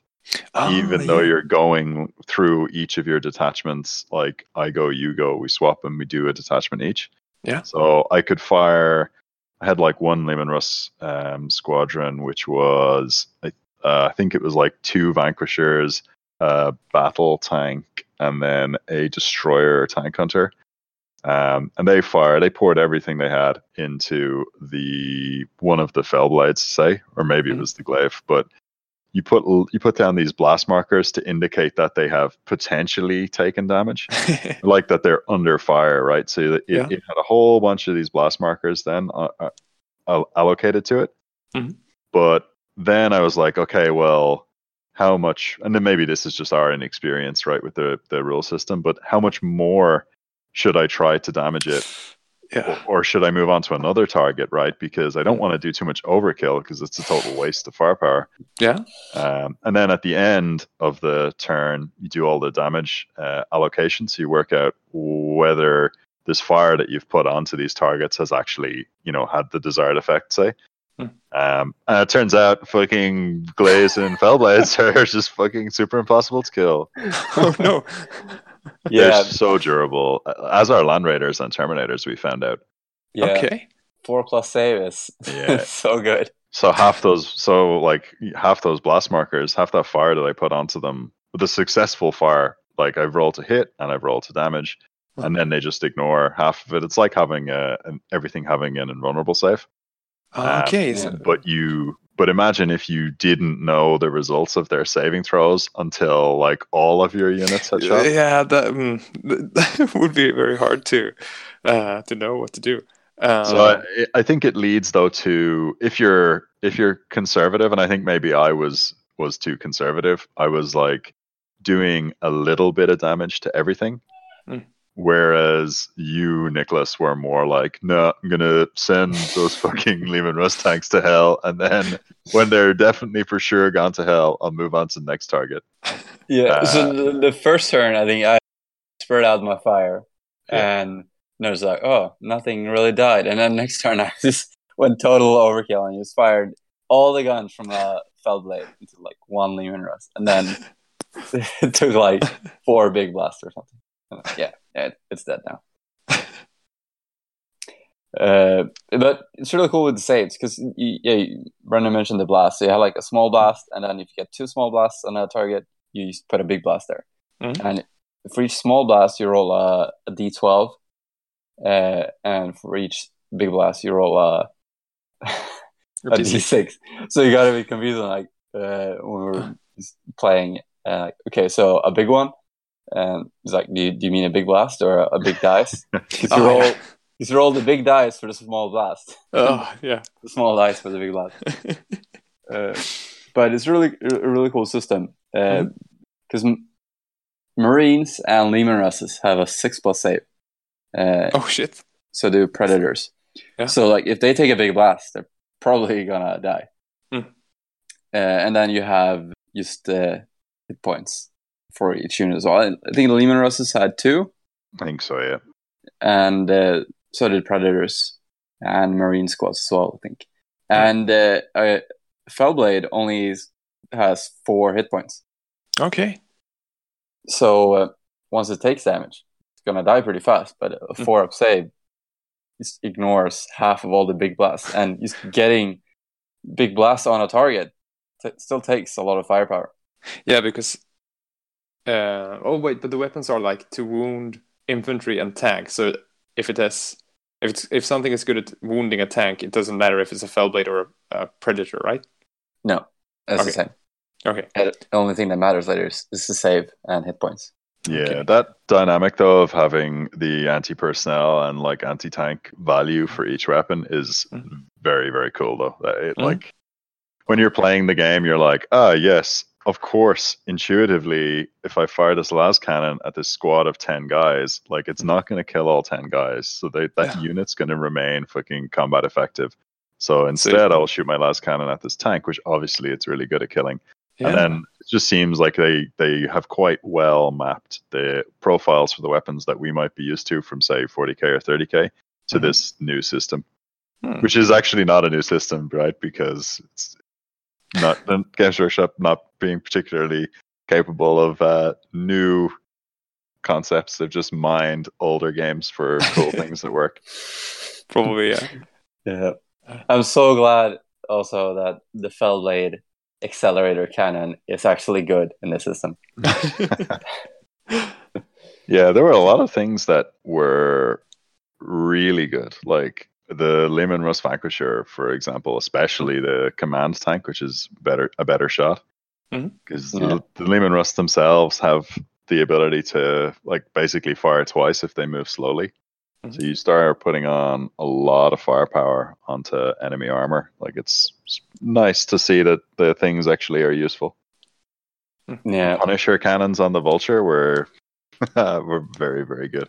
Just harrowed a fucking squad of breachers and a squad of Terminators off the earth. Yeah, it took out like the entire 20-man tactical squad. Yeah. Came in. Just endless machine gun fire. Crazy. Yeah. So it was really good though to see that, you know, that almost everything seems to have a purpose. Because of this way that the weapon firepower is broken down, and the different kind of layers of durability. The only thing that I would say, if you were playing a mission that was really just like kill points or whatever, all of your basic infantry would just stay at home, guys, because those 10-man Imperial Guard squads just evaporated away as soon as you looked at them with anything. Yeah. And if you're playing an objective mission, I think it's totally different because ours was progressive scoring too, right? So you scored at the end of each turn. Oh, okay. Yeah. So we had the table set up so that there were like a few large kind of clusters of terrain. The way the terrain works is like excellent for this kind of scale of game. Do you want to talk about the garrisoning stuff, Nicholas? Yeah. So you have buildings or ruins, and they kind of work like vehicles in 30K that you embark on them, and then you measure everything from the building itself. Nice. Okay. And then each building has like a transport capacity, kind of like how many guys fit in this building in total. So let's say this huge ruin fits 50 guys. So you can put 50 guys in there. And then when you put them inside, they occupy like the entire building. So you can just put them anywhere, which is really cool. Like when I started occupying buildings, and then you put guys like in the windows and just like in any way that these looks cool. Yeah. And you don't have to worry about like 2-inch coherency or will they have enough move to go there, where I have to like roll 300 dice and run with them every turn to get try this guy to go up a level or something. Yeah, so that was really cool, and it worked really well, I think. Yeah, I think it's really good. The level of abstraction is perfect for the scale, so you could play a way bigger game than what we played, I think, and it would actually work better the bigger your table is as well. So we'd love to, for the next game, we might try and do like a big doubles game, maybe just use the same size table even. That was 8x4. Okay, so but if we did two teams of 2 and each person still has 250 points worth of stuff, that could be really cool. That's going to be a lot of stuff. But don't you think that the infantry might still have a place? I mean, if they're like 3 points, couldn't you just swarm then with like these tons of small squads? That's like, I can kill them easily, but there's so many of them, and they're just holding objectives or something. There's another angle to it as well, I guess. Whereas if you have to wipe out the whole detachment to get the victory points, then if the detachment is 100 guys, then there's like an investment required on the part of the enemy to just kill that many dudes. And the way that the buildings and stuff work as well is you could just bunker those guys up right in a series of ruins and make them just a total fucking nightmare to clear out. Yeah, I think Infinite will work well. And well, they do if they're Terminators, like... Nicholas. Or fucking guys with missile launchers. Yeah, no shit. But like Imperial Guard, I think the especially like the weapon teams would be really good. Autocannons are tits in the system. They're really good. Yeah, that's a good point. Next time I have like infinite autocannons and missile launchers and stuff, right? But one thing I think what's worth noting is that like for serious Terminators were fucking cool. Yeah, Terminators were really good. So maybe that's good, because it feels like sometimes in 30K they're just killed too easily, and it's like, well, it's this really cool unit, but they're not hard to deal with anymore. So I don't know. Yeah. Redemption in Apocalypse. Yeah, they basically did the majority of the killing on my knights, right? Those Terminators.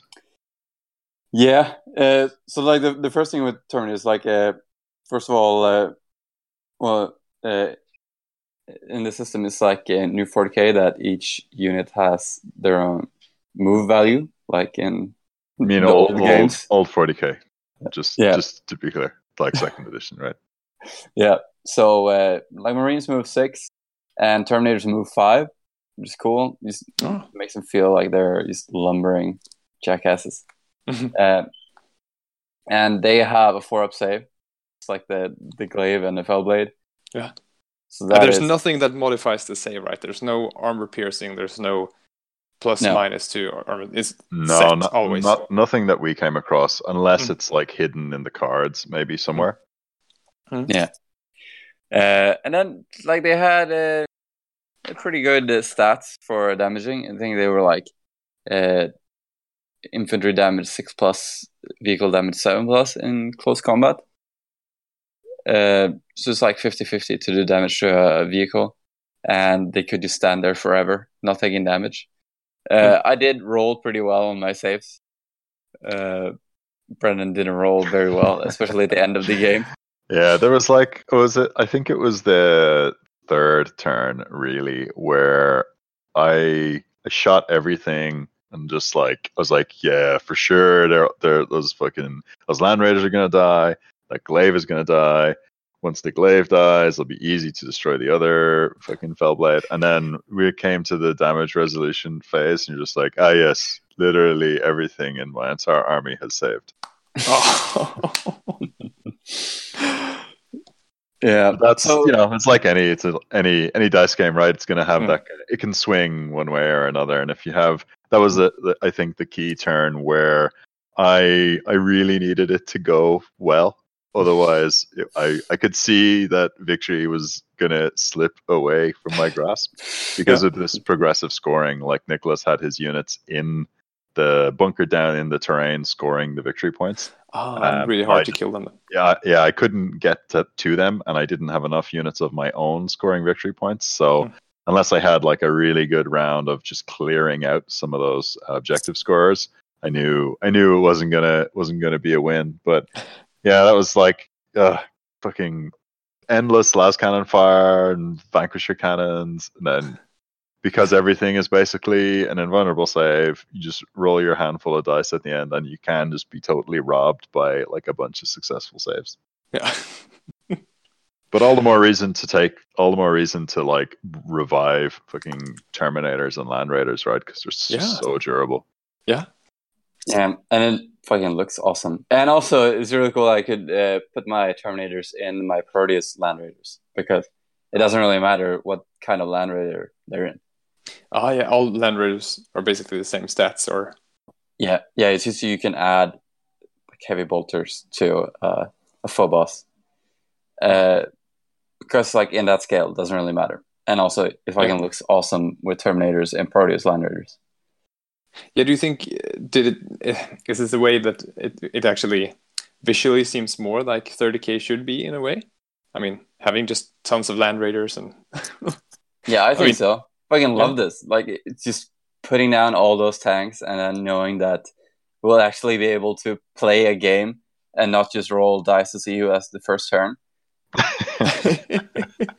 Yeah, I've jokingly been saying to people like, why would I bother playing a 3,000 or 3,500 point game of like 30k now when I can just play Apocalypse and use the exact same models, right? Set up the exact same table and just have a way better game because the rule set is built to work at this kind of level. Yeah. That's the future. The future is Zone Mortalis, Centurion, maybe like a little Centurion plus kind of thing where you have like one tank or 500 points of tanks or whatever, and then just no point in having frontline. We'll just play Apocalypse instead. Yeah, cool.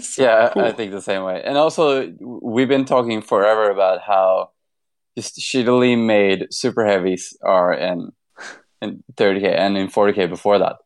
That they're just like, they don't have any rules. They just ignore all the rules, and then they always go bang.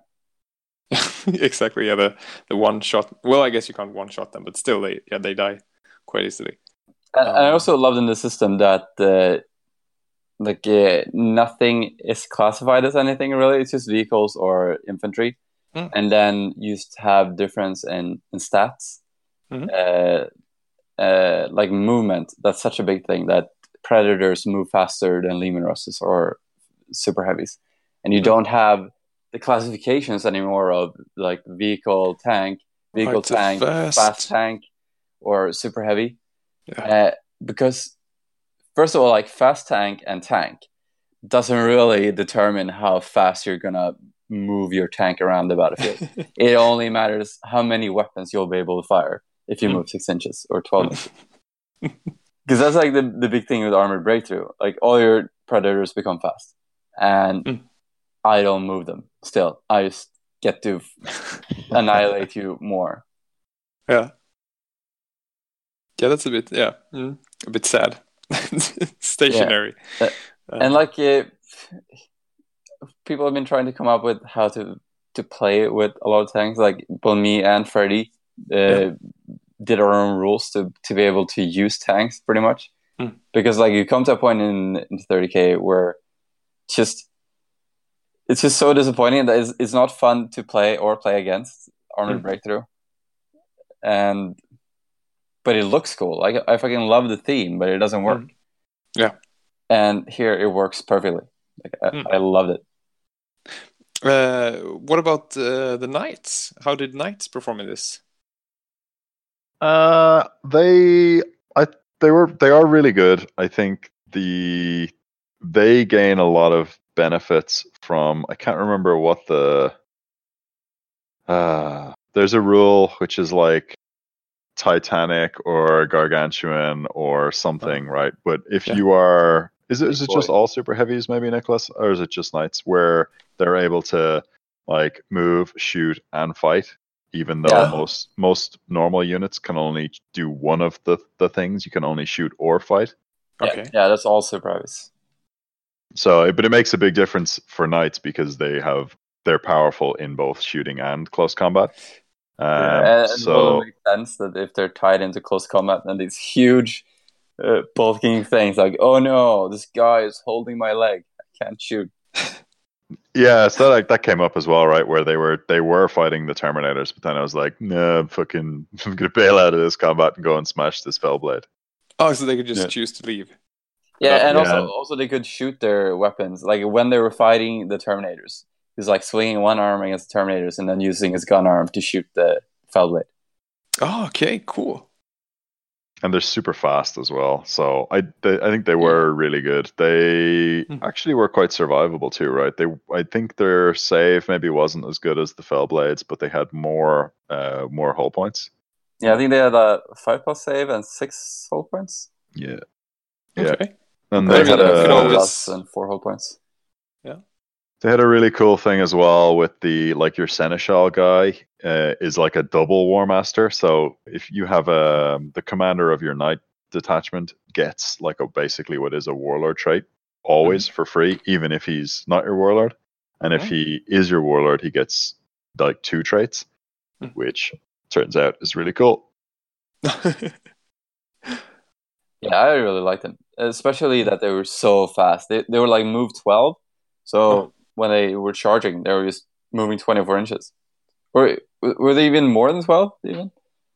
I think the Cerastus chassis were, yeah. I can't remember what exactly it was, but on the first turn, I gave them like the order to, was it advance or whatever, where they move, basically you move double movement, right? So they were right in front of your lines at the end of the first turn. But I do think this is like it's kind of a downside because just the practicalities and logistics of organizing mean that you're not always going to be able to do this. But the bigger the play space you have for this game, the better it's going to be, because it means that like maneuver is going to be way more important. If you play this on a big table with one of the objectives missions, like movement is going to be won or lost, right, on movement. So transports for your troops are going to be important. Deep strike becomes really, really good. Like I was able to, the reason we talked about went off on a tangent about garrisoning is I was able to deep strike my Elysian drop troopers down and immediately garrison like this collection of buildings where there was an objective. So then there's going to be a real hassle to like dig them all out of those buildings. Yeah. And also a cool thing with the garrison thing is that you can garrison intact buildings super easily. You just put them on the roof or next to it, Yeah. and like, yeah, these guys are in this building, and it works super well. Because you don't need to know, like, oh, are you standing in this window over here or over there? Doesn't really matter.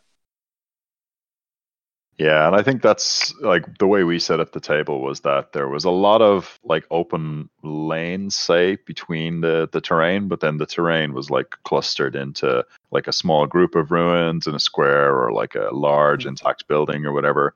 So they were things that made sense to garrison like all as one piece of terrain, if that makes sense. So your 20 tactical marines would garrison like all of these little ruins in this kind of 1 foot by 1 foot square area.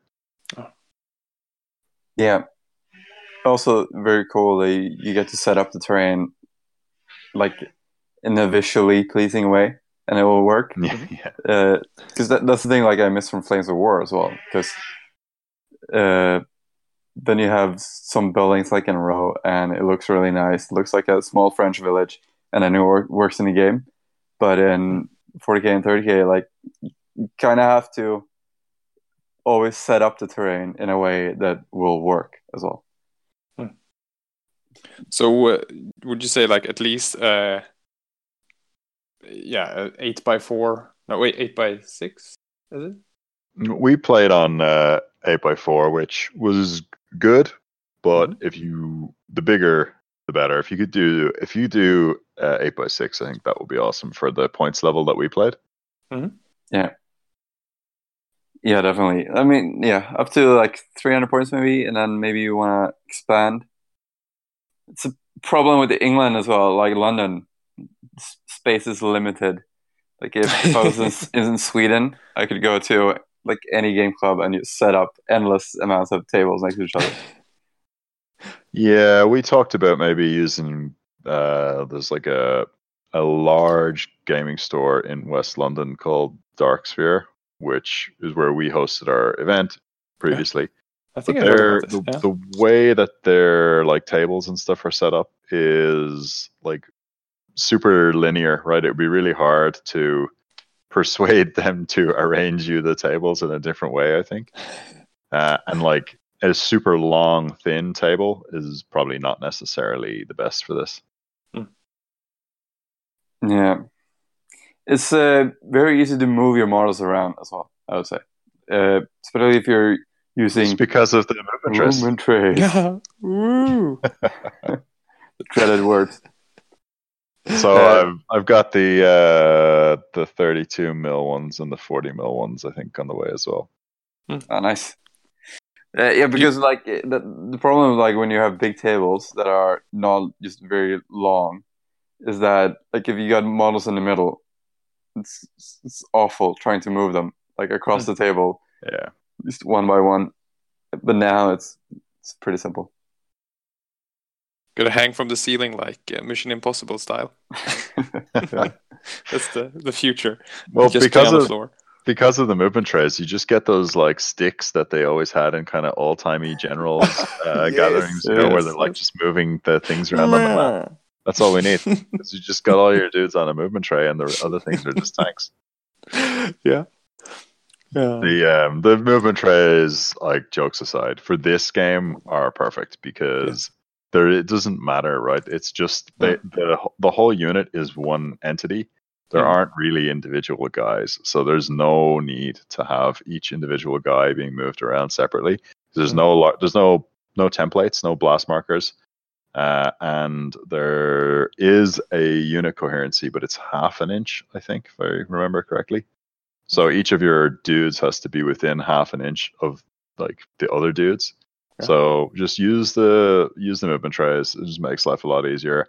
If you were playing a huge mega apocalypse game, I would almost say like the movement trays are mandatory. Everyone must use them. Yeah. It just speeds things up so much. So are there some parts, like some rules that make it important that you use the standardized movement trays for coherency and stuff? Or I'm just thinking, like, say if you were a person that only played Apocalypse from now on, like, I'm only going to do this.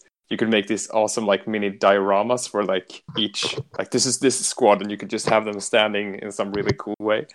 Yeah, for sure. You could definitely do that, right? You could do it like fantasy, where you actually have like the unit mounted on a tray. Yeah. And you could have unit fillers and stuff too, right? It doesn't even need to be the 5 or 10 guys. Yeah, imagine the possibilities. Have, like the Morty and Iron Guard, you could just put them up in like a firing line. Just Yeah. You could do that fucking Iron Hands, Medusan Immortals, like Testudo shield wall thing. Yeah. Where the guys in the back have their shields up over their heads. That would be so good. Yeah. You could you could go old school 5th edition or any Power Gamer 40k player and just like have a circle.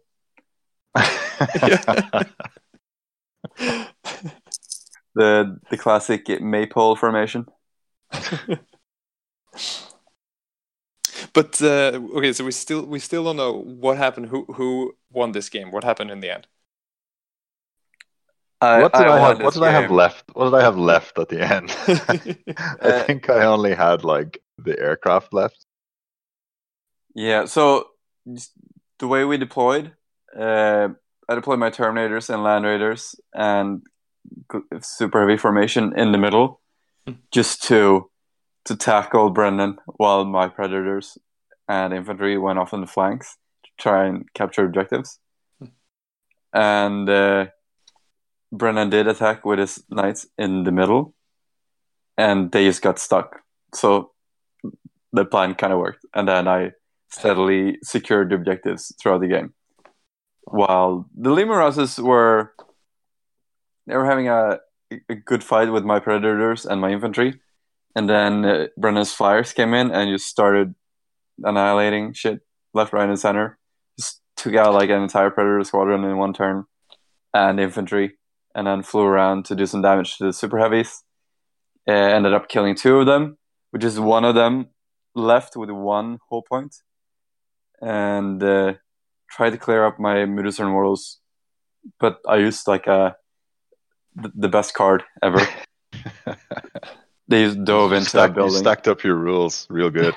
They just dove into a building. It took like, I don't know how many, like I think they had 4 large blasts or something on them. Yeah. And then I used this card like a double the result on each die roll for the save, and they had like a 6+ save, and they always used small dice, like D6 dice, because they're breachers. So almost impossible to fail. I just had to roll 3 or more. Yeah. One thing I think when we were finished, we were like was it actually necessary that my flyers be in reserve, right? Because I just put them in reserve because I was like, oh well, they're flyers, right? So they have to start in reserve. But actually, that doesn't seem to be the case. So they could have just deployed, and they would have been in the fight then from turn 1. So it is still obviously disadvantageous to not have your shit on the table at the start of the game. Yeah, paradigm shift. Yeah, so that's another thing that's worth considering. Yeah, I think your flyers are really good. They had a lot of guns. Used guns everywhere. Yeah, well, the Vendettas, right, are tank hunters, and they're almost. You had so many heavy tanks that they definitely were worthwhile having. The 40k Lightning is not as powerful, say, as Primaris Lightning and 30k might be. So I don't really think the Lightning did anything, to be honest. It might have like clipped a couple of Predators or something, but it wasn't really a destroyer like the fucking Vulture was with its Punisher cannons. God damn. Another thing though is like just in terms of practicality, actually the 4 flyers all together in one detachment was really hard to move around. Because although they can just move wherever they want, basically they have a minimum move, but they've no like turning angles and stuff like they do in 30k, and but they still have to be within that command range, right, of the squadron commander. So you're trying to move these 4 giant models on flight stands around the table while keeping them all within a certain distance of one of them and moving a minimum distance and not being on top of other shit, which is just really awkward. Yeah, they're a bit hard to move. Like once you get over to my side of the table, and it's just really crowded with tanks and knights everywhere, and then you have these huge flyers coming. Another thing with the system, like the line of sight, it's like in 40k. You just need to see any point of the enemy model with your model, pretty much, which I think works pretty well in this game, especially with the flyers. You kind of flew over stuff, and then you could shoot the things that you flew over. Yeah, made sense. Like you don't have to just pivot everything so that they're looking at the thing. I think I still like pivoted my tanks towards where they were shooting because it just made sense.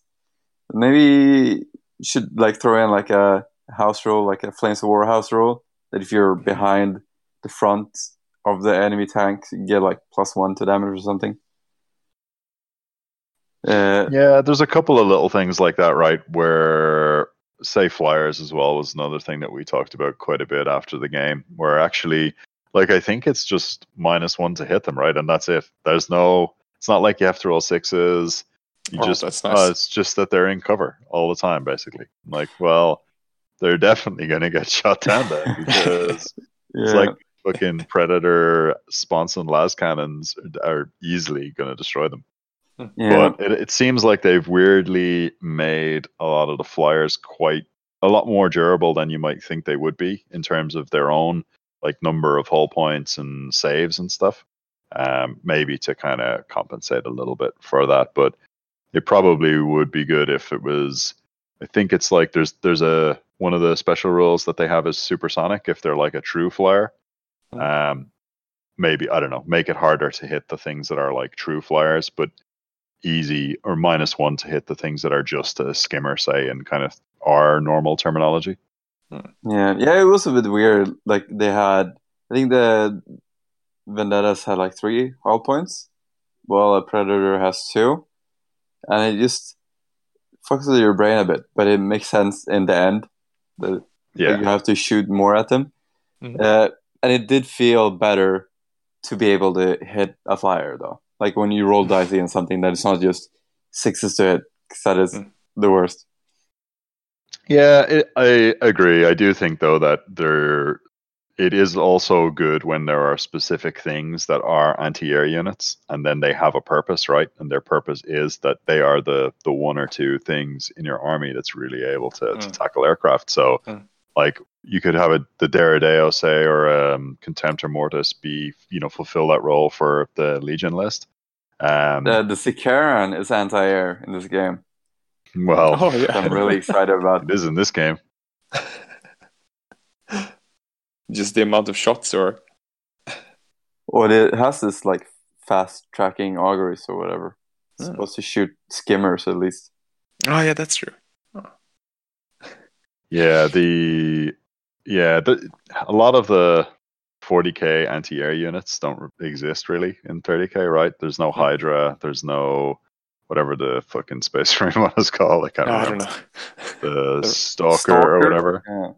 Yeah. Well, I guess the Sicaran Arcus, right, is an AA tank in 30k. So yeah, I don't know. I think in those big games it wouldn't be the end of the world if true flyers were still hard to hit, but like the skimmers and stuff were not. So I mean, yeah, it seems like you're both very happy about it. So I guess the biggest thing that we need now is rules for Mechanicum then for us. I looked at the Adeptus Mechanicus rules for 40k because my first thought when we were decided to play the game was, oh well, I'll just use the Adeptus Mechanicus rules, but I think there'd be too much manipulation required, or like too much counting shit as other shit. Yeah. But at least for I don't know. There's game. Still like Forge World. Yeah, exactly right. We needed to learn how the core game mechanics work first, but like Forge World still haven't released the Mechanicum, any of those 30k Mechanicum units for like 40k, because that Imperial Armor book just never materialized. So I don't know who knows how long it might be before they get official rules. So I don't know. Might be something to add to the fan-made Legions of Astartes rules, right? I just think it was easier to do the Astartes ones because there already were rules for all those Forge World vehicles. Yeah, and all the entire armory, pretty much. Yeah, right. It's just the Valkyrie weapons that aren't in 40k, right? Oh yeah. Yeah. Were there rules for Contented Dreadnought? Yeah, there are. Yeah. So it's basically for the Legion lists. It's only special like Legion specific units that would need rules and Primarchs and stuff. I don't know if you want to include it at all in these games or not, but I guess a lot of them could be just like it's a tactical squad or a Terminator squad with this little extra rule. You could just maybe. Yeah, I think it'd be very easy to just have the stat line is essentially the same for all of the Astartes stuff, and then just give like a little something to like Immortals or Gorgons or whatever to just make them be worth not just being like a breacher squad, right? Why bother? Why not just have them be breacher squads? But well, in one way, I guess it is sort of now it's such a. You scale out, or what do you say? You zoom out on the conflict, and you see this huge battlefield where it doesn't really matter. Yeah, if you're an Medusan Immortal or just a breacher, because on this scale, you're still just a tiny little guy with a shield. I could see that happening. Like you could take your, if you have Fire Drake Terminators, take them, but they'll be Terminators. It's the same for. A lot of the units have like an equivalent, right? You're just a guy on a jet bike, or you're just a fucking assault marine with a jump pack. Yeah. Because you want to keep it simple, I guess. That's the whole. Yeah, the beauty of this apocalypse is that you scale down some of the rules, or there weren't any Legions of Astartes traits either, were there? Like you were not any different than an Ultramarine. No, I think this guy that wrote the rules, he's working on it, and it's written down some rules for some of them, some ideas. And I think the next time we're playing, we're gonna ditch the "and they shall know no fear," and we'll just give Iron Hands rules pretty much. So you're -1 to damage infantry. Yeah. And also we're the 30k community. We're adaptable. We make our own shit up. And the thing also with this game that I remember when I asked like people how the new 40k was, and they were like, "Well, it's fast." And I asked them, "Is it a good game?" That doesn't tell me anything. Well, I managed to play a game like within an hour. Like, well, still. That's not an explanation. Like, how was the game? It's like me telling, like, well, how was sex? It was fast. We managed to simplify it and make it faster. Yes, very efficient transfer of sperm. So this game is awesome, and also it is fast. Like, we managed to play this game in the same time that we would have played like a 2,000 point game of 30k, I would say. So that was really good. Like, I think with approximately like 4,000 or 5,000 points, or was it more? Would you say? Like, probably like 5,000 points. I think it's like multiply it by about 20, right?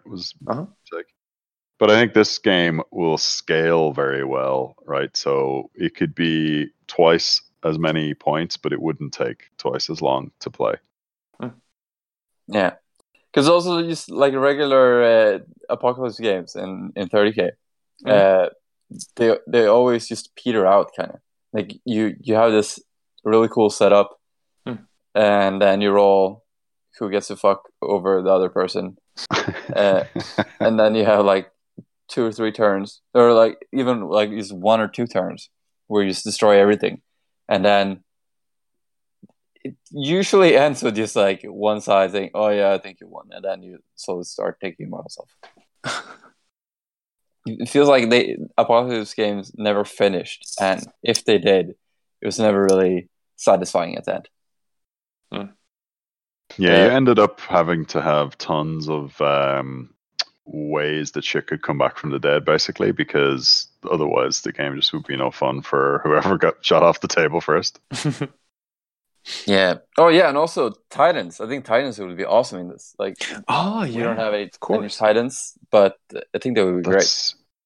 Yeah, that is a good thought. I wonder, we haven't even really looked at it. What are the rules for even a Warhound? So a Warhound.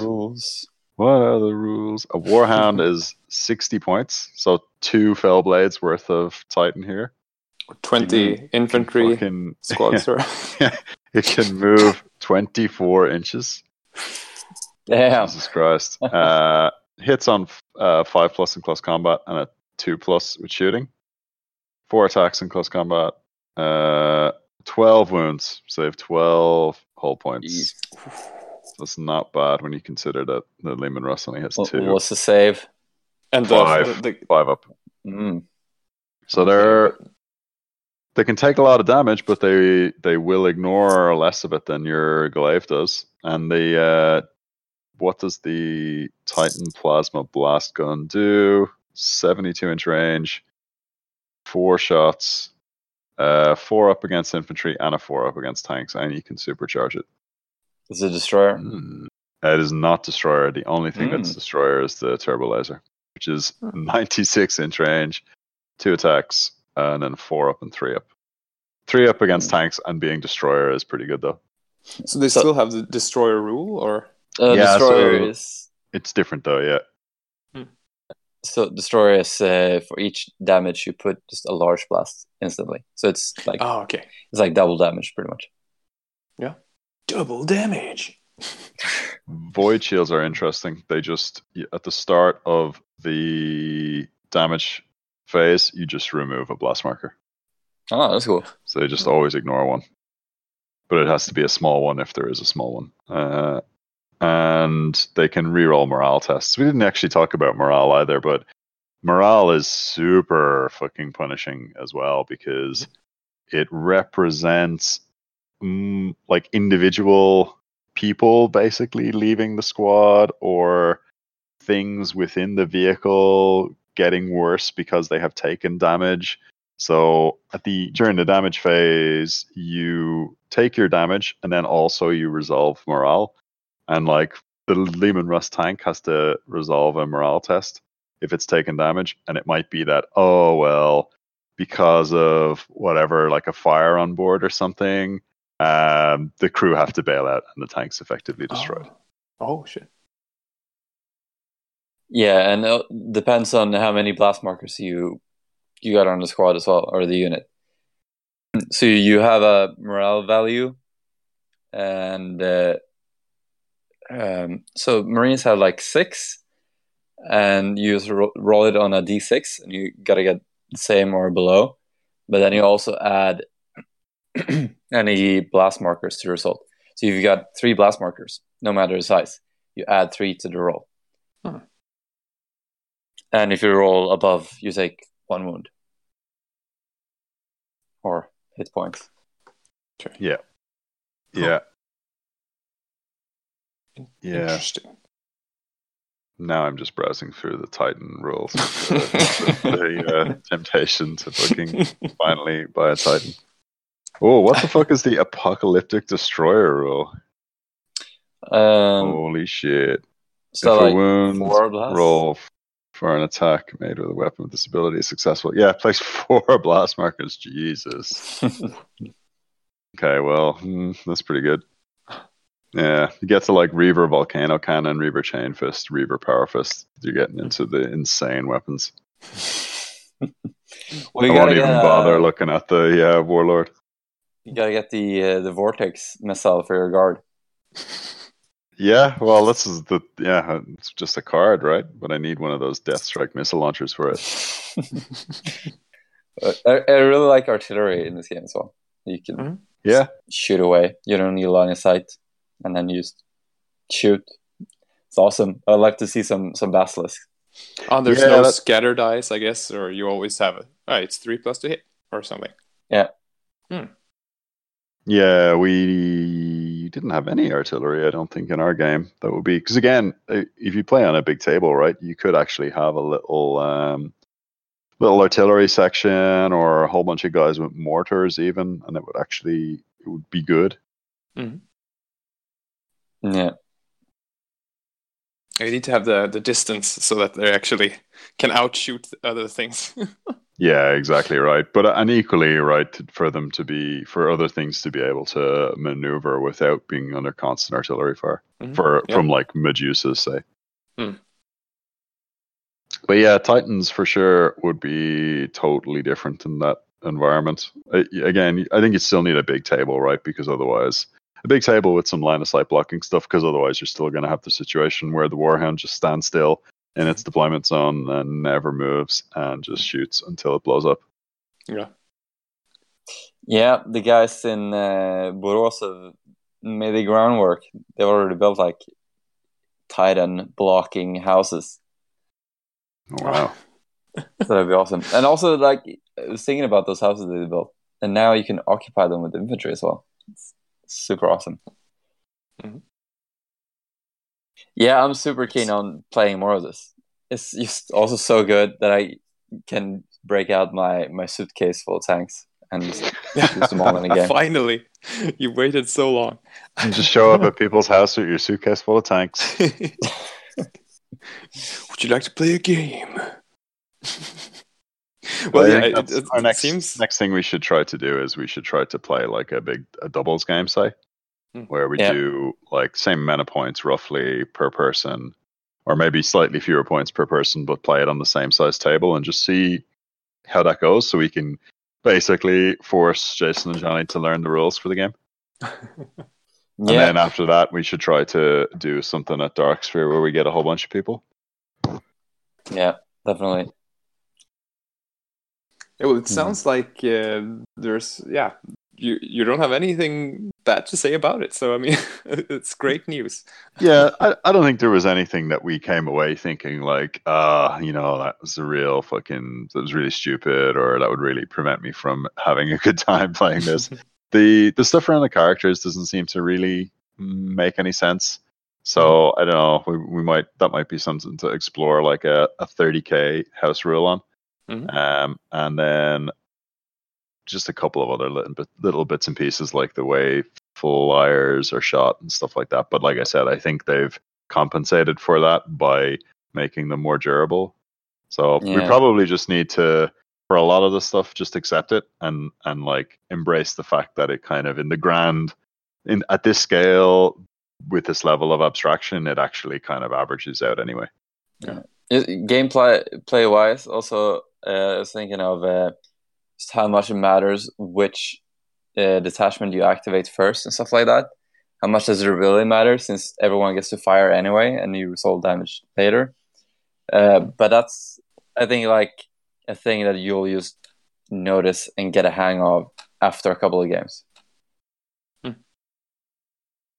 Yeah, as we were playing, we were like there were some times when we were like, I'm not sure it makes any difference which order I actually do stuff in, but as we kind of thought about it after the fact, there are situations where it'd be more favorable for you to move out of the way so that the other person, say, cannot shoot you or whatever, right? And then it's more important that you get out of dodge than it is that you be able to shoot them or whatever.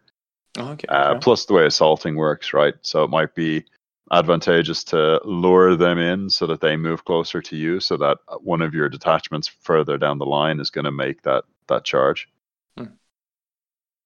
Yeah, like I countercharged your knights the first turn. Like, you charged my land raiders, and then I backed them away, and then got out of the Terminators. That was stuff like that.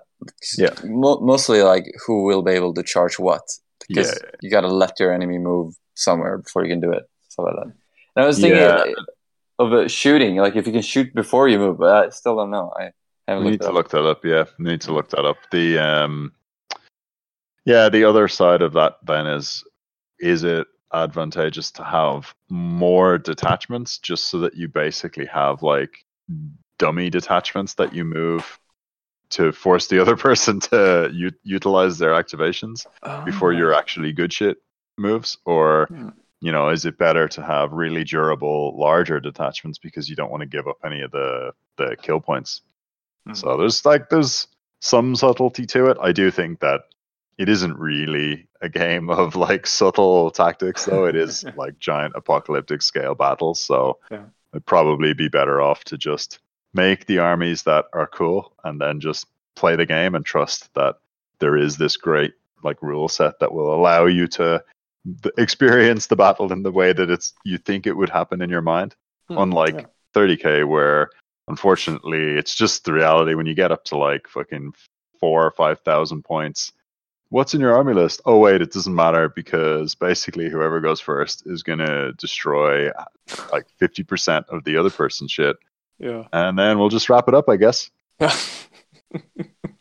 They really they both have activations, and you take all the damage in the end. So I mean, they like two things that counter that in one. Yeah. So, the only thing I'm like, I don't see a lot of people talking about this, right? I don't see a huge number of people picking it up and praising it and playing the game. So I don't know if it's just because it is a totally different rule set. Like it hasn't really had that big of a that popular a reception. The guy in our local Games Workshop store, like when I went to buy it, I was like, oh, are many people playing Apocalypse? And he's like, you are the first person to have asked me about Apocalypse. Never mind, purchased it. So I'm like, oh, really? Excellent. Huh. But I actually think that a lot of people just don't know about it. In like I feel like I saw the news and then it was like, something for 8th edition. Yeah. I think you're right. Like I saw, you see people posting pictures of like huge mega armies. They're about to play giant mega games. I'm like, this obviously looks amazing and your armies are fucking sick, but have you considered playing Apocalypse? And they're like, oh, well, we've looked at the old Apocalypse rules, blah, blah, blah. I'm like, no, but now it's a different game that you could use your models to play. Yeah. But I don't think people are really investigating it. Yeah, like I stumbled across it and like noticed that, it's another game. Like even though I saw the announcement like several times, like, fucking 8th edition Apocalypse, it's gonna be the same shit. I was in the same boat though. I was just like, nah, fucking I don't care about 8th edition at all. And then you were like, no, Brandon, seriously, we can play. It's a different game. I'm like, are you sure, Nicholas? Is it really? And then I was like, oh, maybe it is. So I just went and bought this box, and in this box you get everything you need. And I was like, oh, well, I guess it is a different game then. Yeah. I think maybe if you keep spreading the good word, I think and if we start playing it at events and stuff, maybe it'll catch on. Definitely in fucking Sweden, where there's space and shit. And like when we interviewed people and saw what's going on, everyone was like, oh yeah, I just finished my 8,000 points of Imperial Fists. Fucking Oliver, get on this. And also like the people in Northern Sweden as well, like, yeah, it's finished like 10,000 of this army, now I'm doing 12,000 points of that army. Everyone is just making insanely big armies that will never be played together on the battlefield. No. And everyone's still just playing like a Centurion. yeah, right. It just plays Zone Mortalis and Centurion. You're picking 1,000 points from your 12,000 points.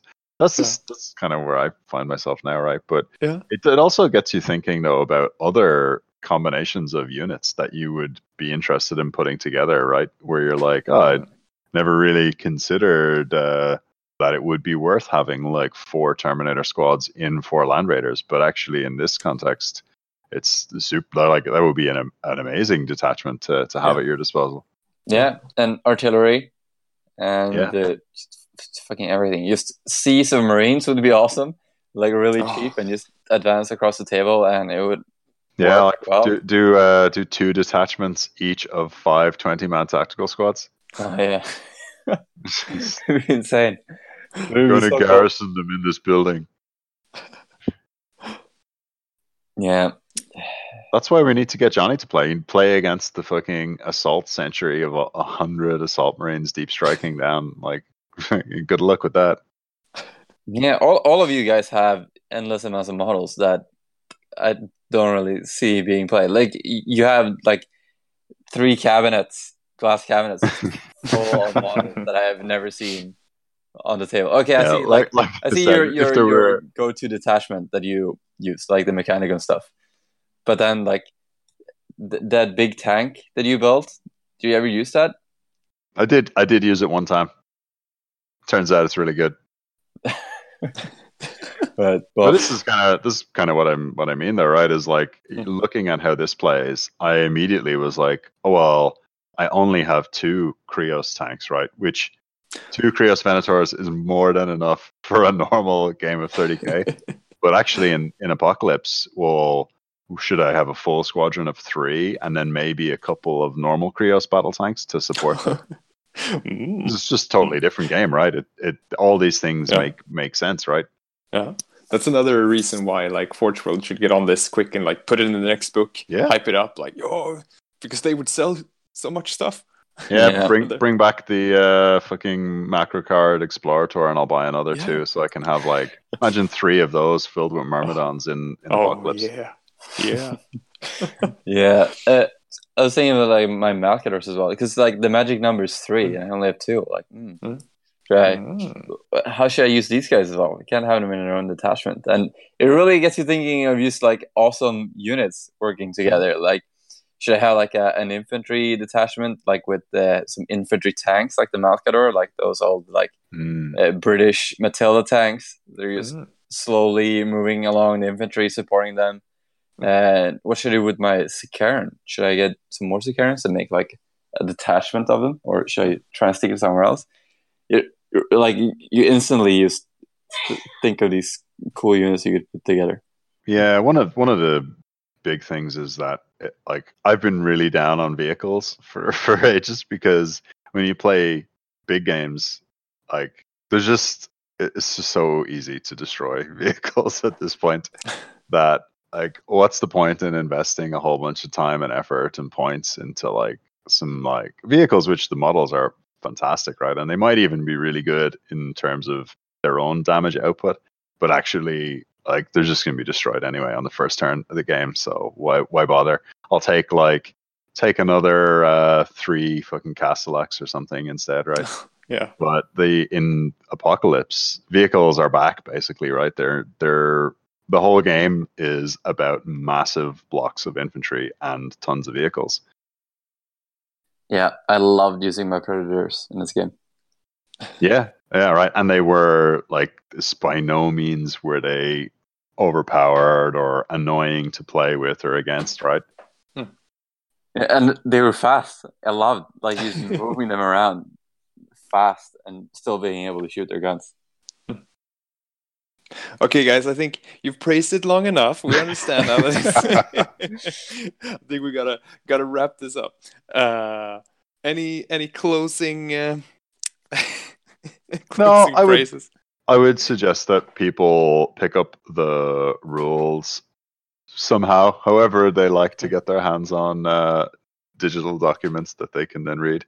And if they are interested in playing, just buy that box, because you get like all the tokens and shit that you need. And it would be a big pain in the ass to play this game without all those tokens, I think. I know that you can go to Mini Wargaming, have some battle reports on YouTube where they tried out this for 40k, of course, but I think it was really good to see how it works. Yeah, I think that's like one thing I would not even say that this is 40k, because people are just going to say, oh, I don't want to fucking play 40k, I only want to play 30k. It's just a different game, right? It's just a totally different rule set that you may apply to any setting that you wish. But Nicholas, Games Workshop also have a How to Play Apocalypse video that Jesus. you are a particularly big fan of. It's just insane. Like, I don't get it. They have like this Tatooine music in the background, like those guys playing the. Yes, I think that we should leave that as being everyone's homework for tonight. Is to go and watch the Games Workshop How to Play Apocalypse video.